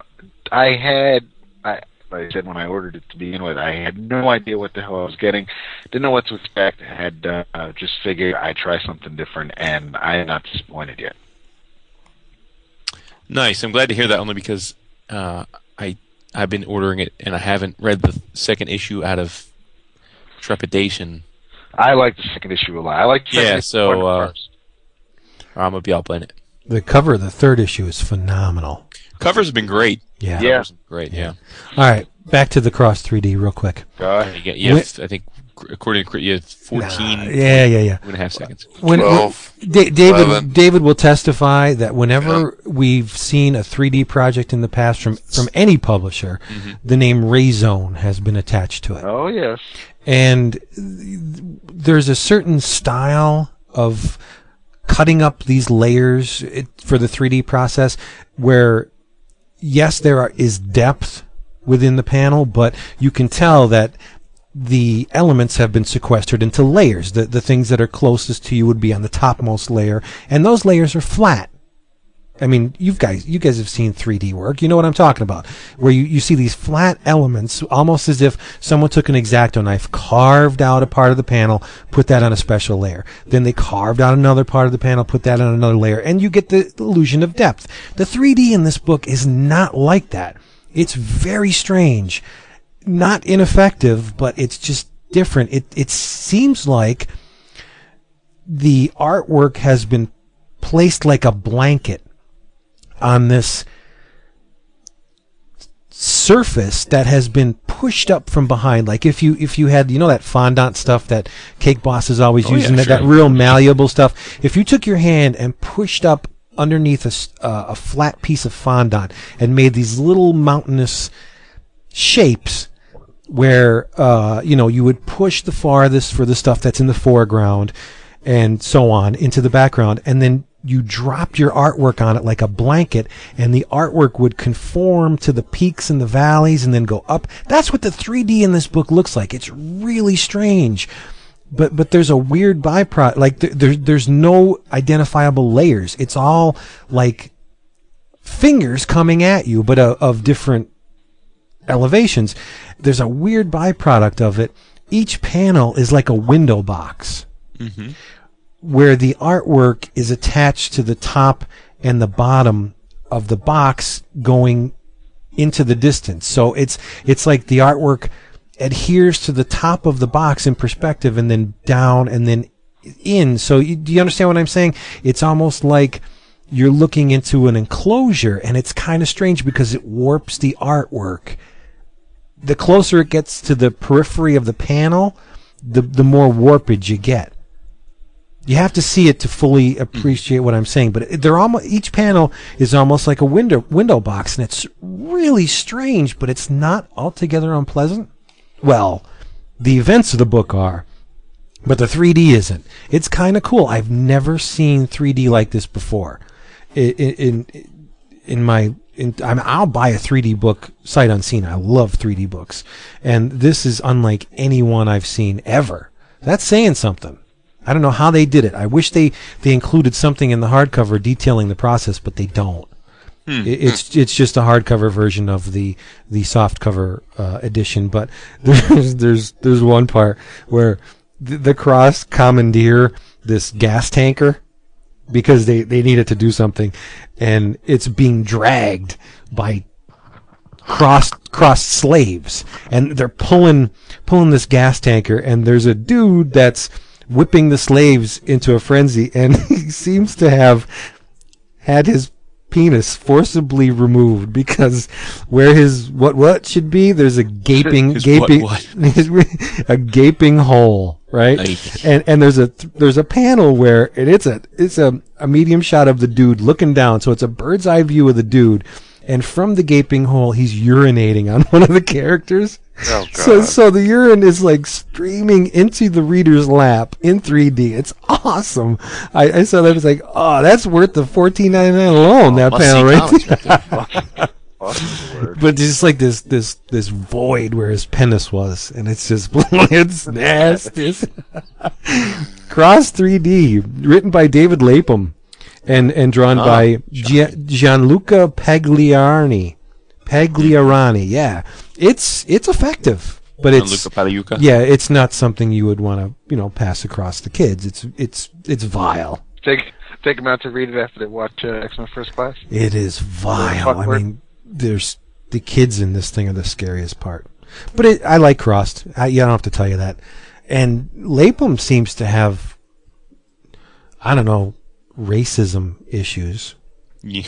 Because there's more of that in here. I mean, did you get the opinion from Stray Bullets that Lapham, he either the topic of racism fascinates him, because it seems like in a lot of his books there's a lot of characters that are very racist. And maybe it's just an easy character to write. I don't know. I think he likes to kind of cut to the bone with stuff like that. Yeah, racism is in the world, and I think prevalent. That he tries to be right in your face with stuff. So, in the face. I think I talked about the past 3 Avatar books I've talked about had the N-word in it. Yeah. That's yeah. It gets your attention. It does. And I wonder why they can't break that 1% market share. Well, they're almost up to 1%. It's all the sick puppies like me buying the shit. Well, at least there's 1% of you out there. Hey everybody, this feel-good episode of 11 O'Clock Comics has been brought to you by Discount Comic Book Service, dcbservice.com, where you can find your funny books at far below retail, 35 to 75% off. They are absolutely, positively the best. And don't forget about the Summit City Comic Con this weekend. SummitCityComicCon.com. In your travels, ape not kill ape. Remember that. And while you're walking around with that in your head, go and pick up Planet of the Apes #2. Haven't read it yet. Oh my God. Tickled pink at how good this series is. Yep. I had high expectations. This issue is rock solid, verifiable proof that the first issue was definitely not a fluke. Nice. It was a pleasant surprise, man. Written by Darryl Gregory, illustrated by Carlos Magno, who does the impossible. As an illustrator, if you told me, I want you to illustrate this character, a hysterical character, like human features are difficult enough to eke some kind of emotion out of the reader. This guy's doing it with monkeys and gorillas. That's incredibly hard. It's an amazing achievement, and I'm so proud of. Well, this may be blasphemy for all you longtime Apes fans, but the previews to this new one actually look like the first Apes movie I want to go see. Really? Yeah, it looks pretty dope, I think. I mean, nice. I'm imagining people that love the originals probably are screaming at their iPods right now. Well, I mean, it's kind of like Doctor Who. It's a product of its time, and if you were there, then you love it and you're nostalgic for it. But yeah, it's the first Planet of the Apes. That would be a hard sell on someone. Well, this movie's all about seeing how it happened. The apes turning from apes into more intelligent creatures and the dominant species. Yeah, and that's planet. cool. Yeah. Like I always wondered how that happened, so that's cool. Well, Cornelius better be in it. Yeah. He is. He's the. Yeah. Cool. Yeah, I love the Apes movies. Goes without saying. And again, the first movie is a real departure from Pierre Boulez's book. I mean, it's almost like night and day. So, yeah. There you go. There's that. But yeah, Planet of the Apes #2, astounding. Carlos Magno. Is it Magno or Magno? Magno? Don't know. Yeah, it's Magno. He's definitely in the running of for my 11 o'clockers. This thing is fantastic. All right.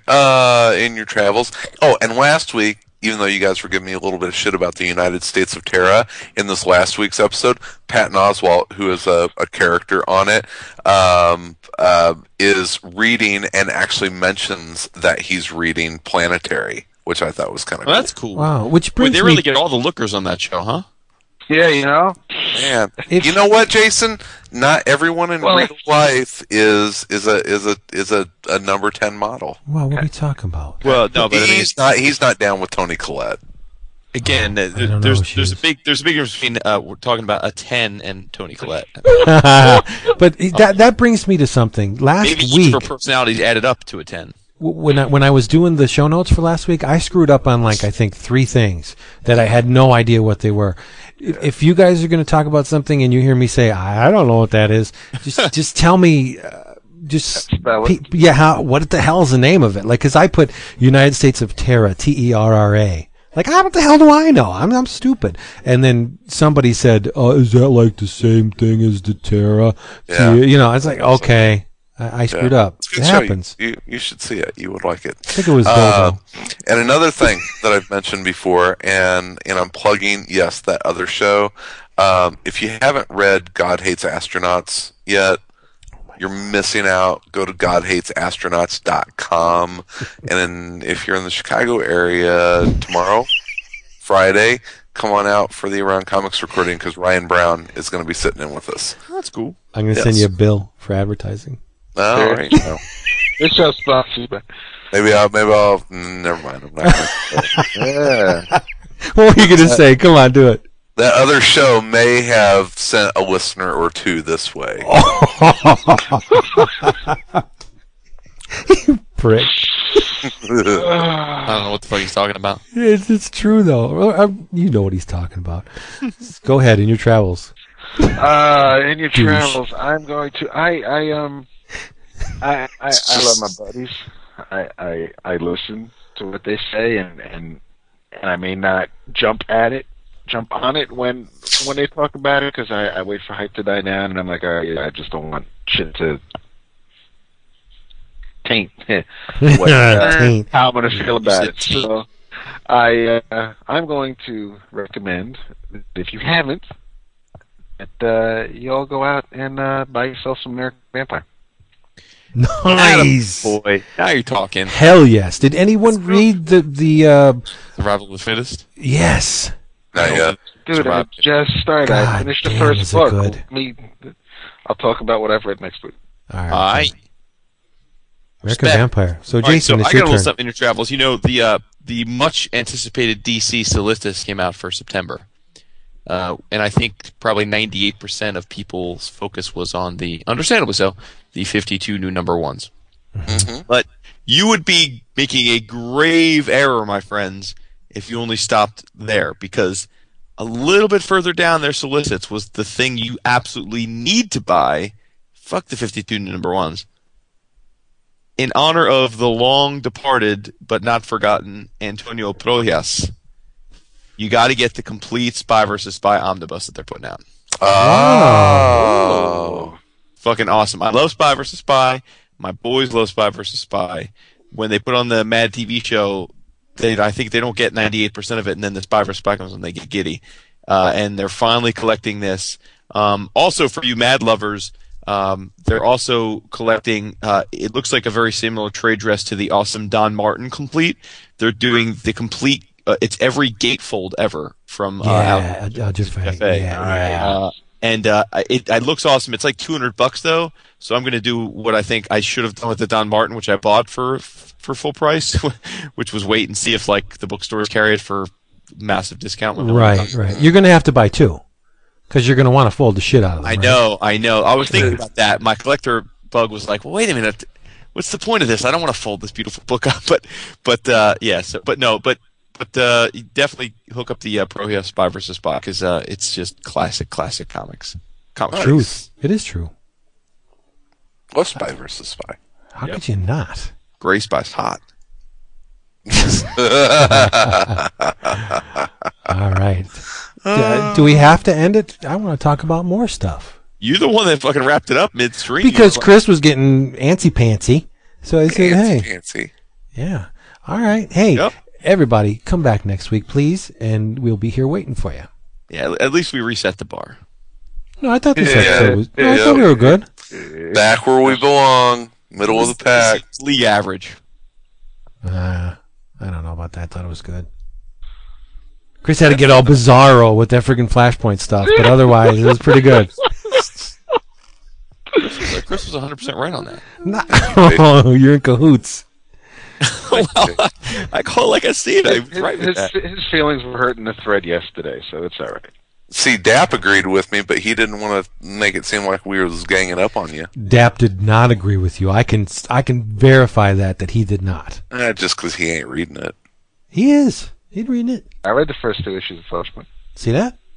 And he asked me, he sent me a PM. He said, what the fuck's up with Wonder Woman and Aquaman? Did not, you fucking liar.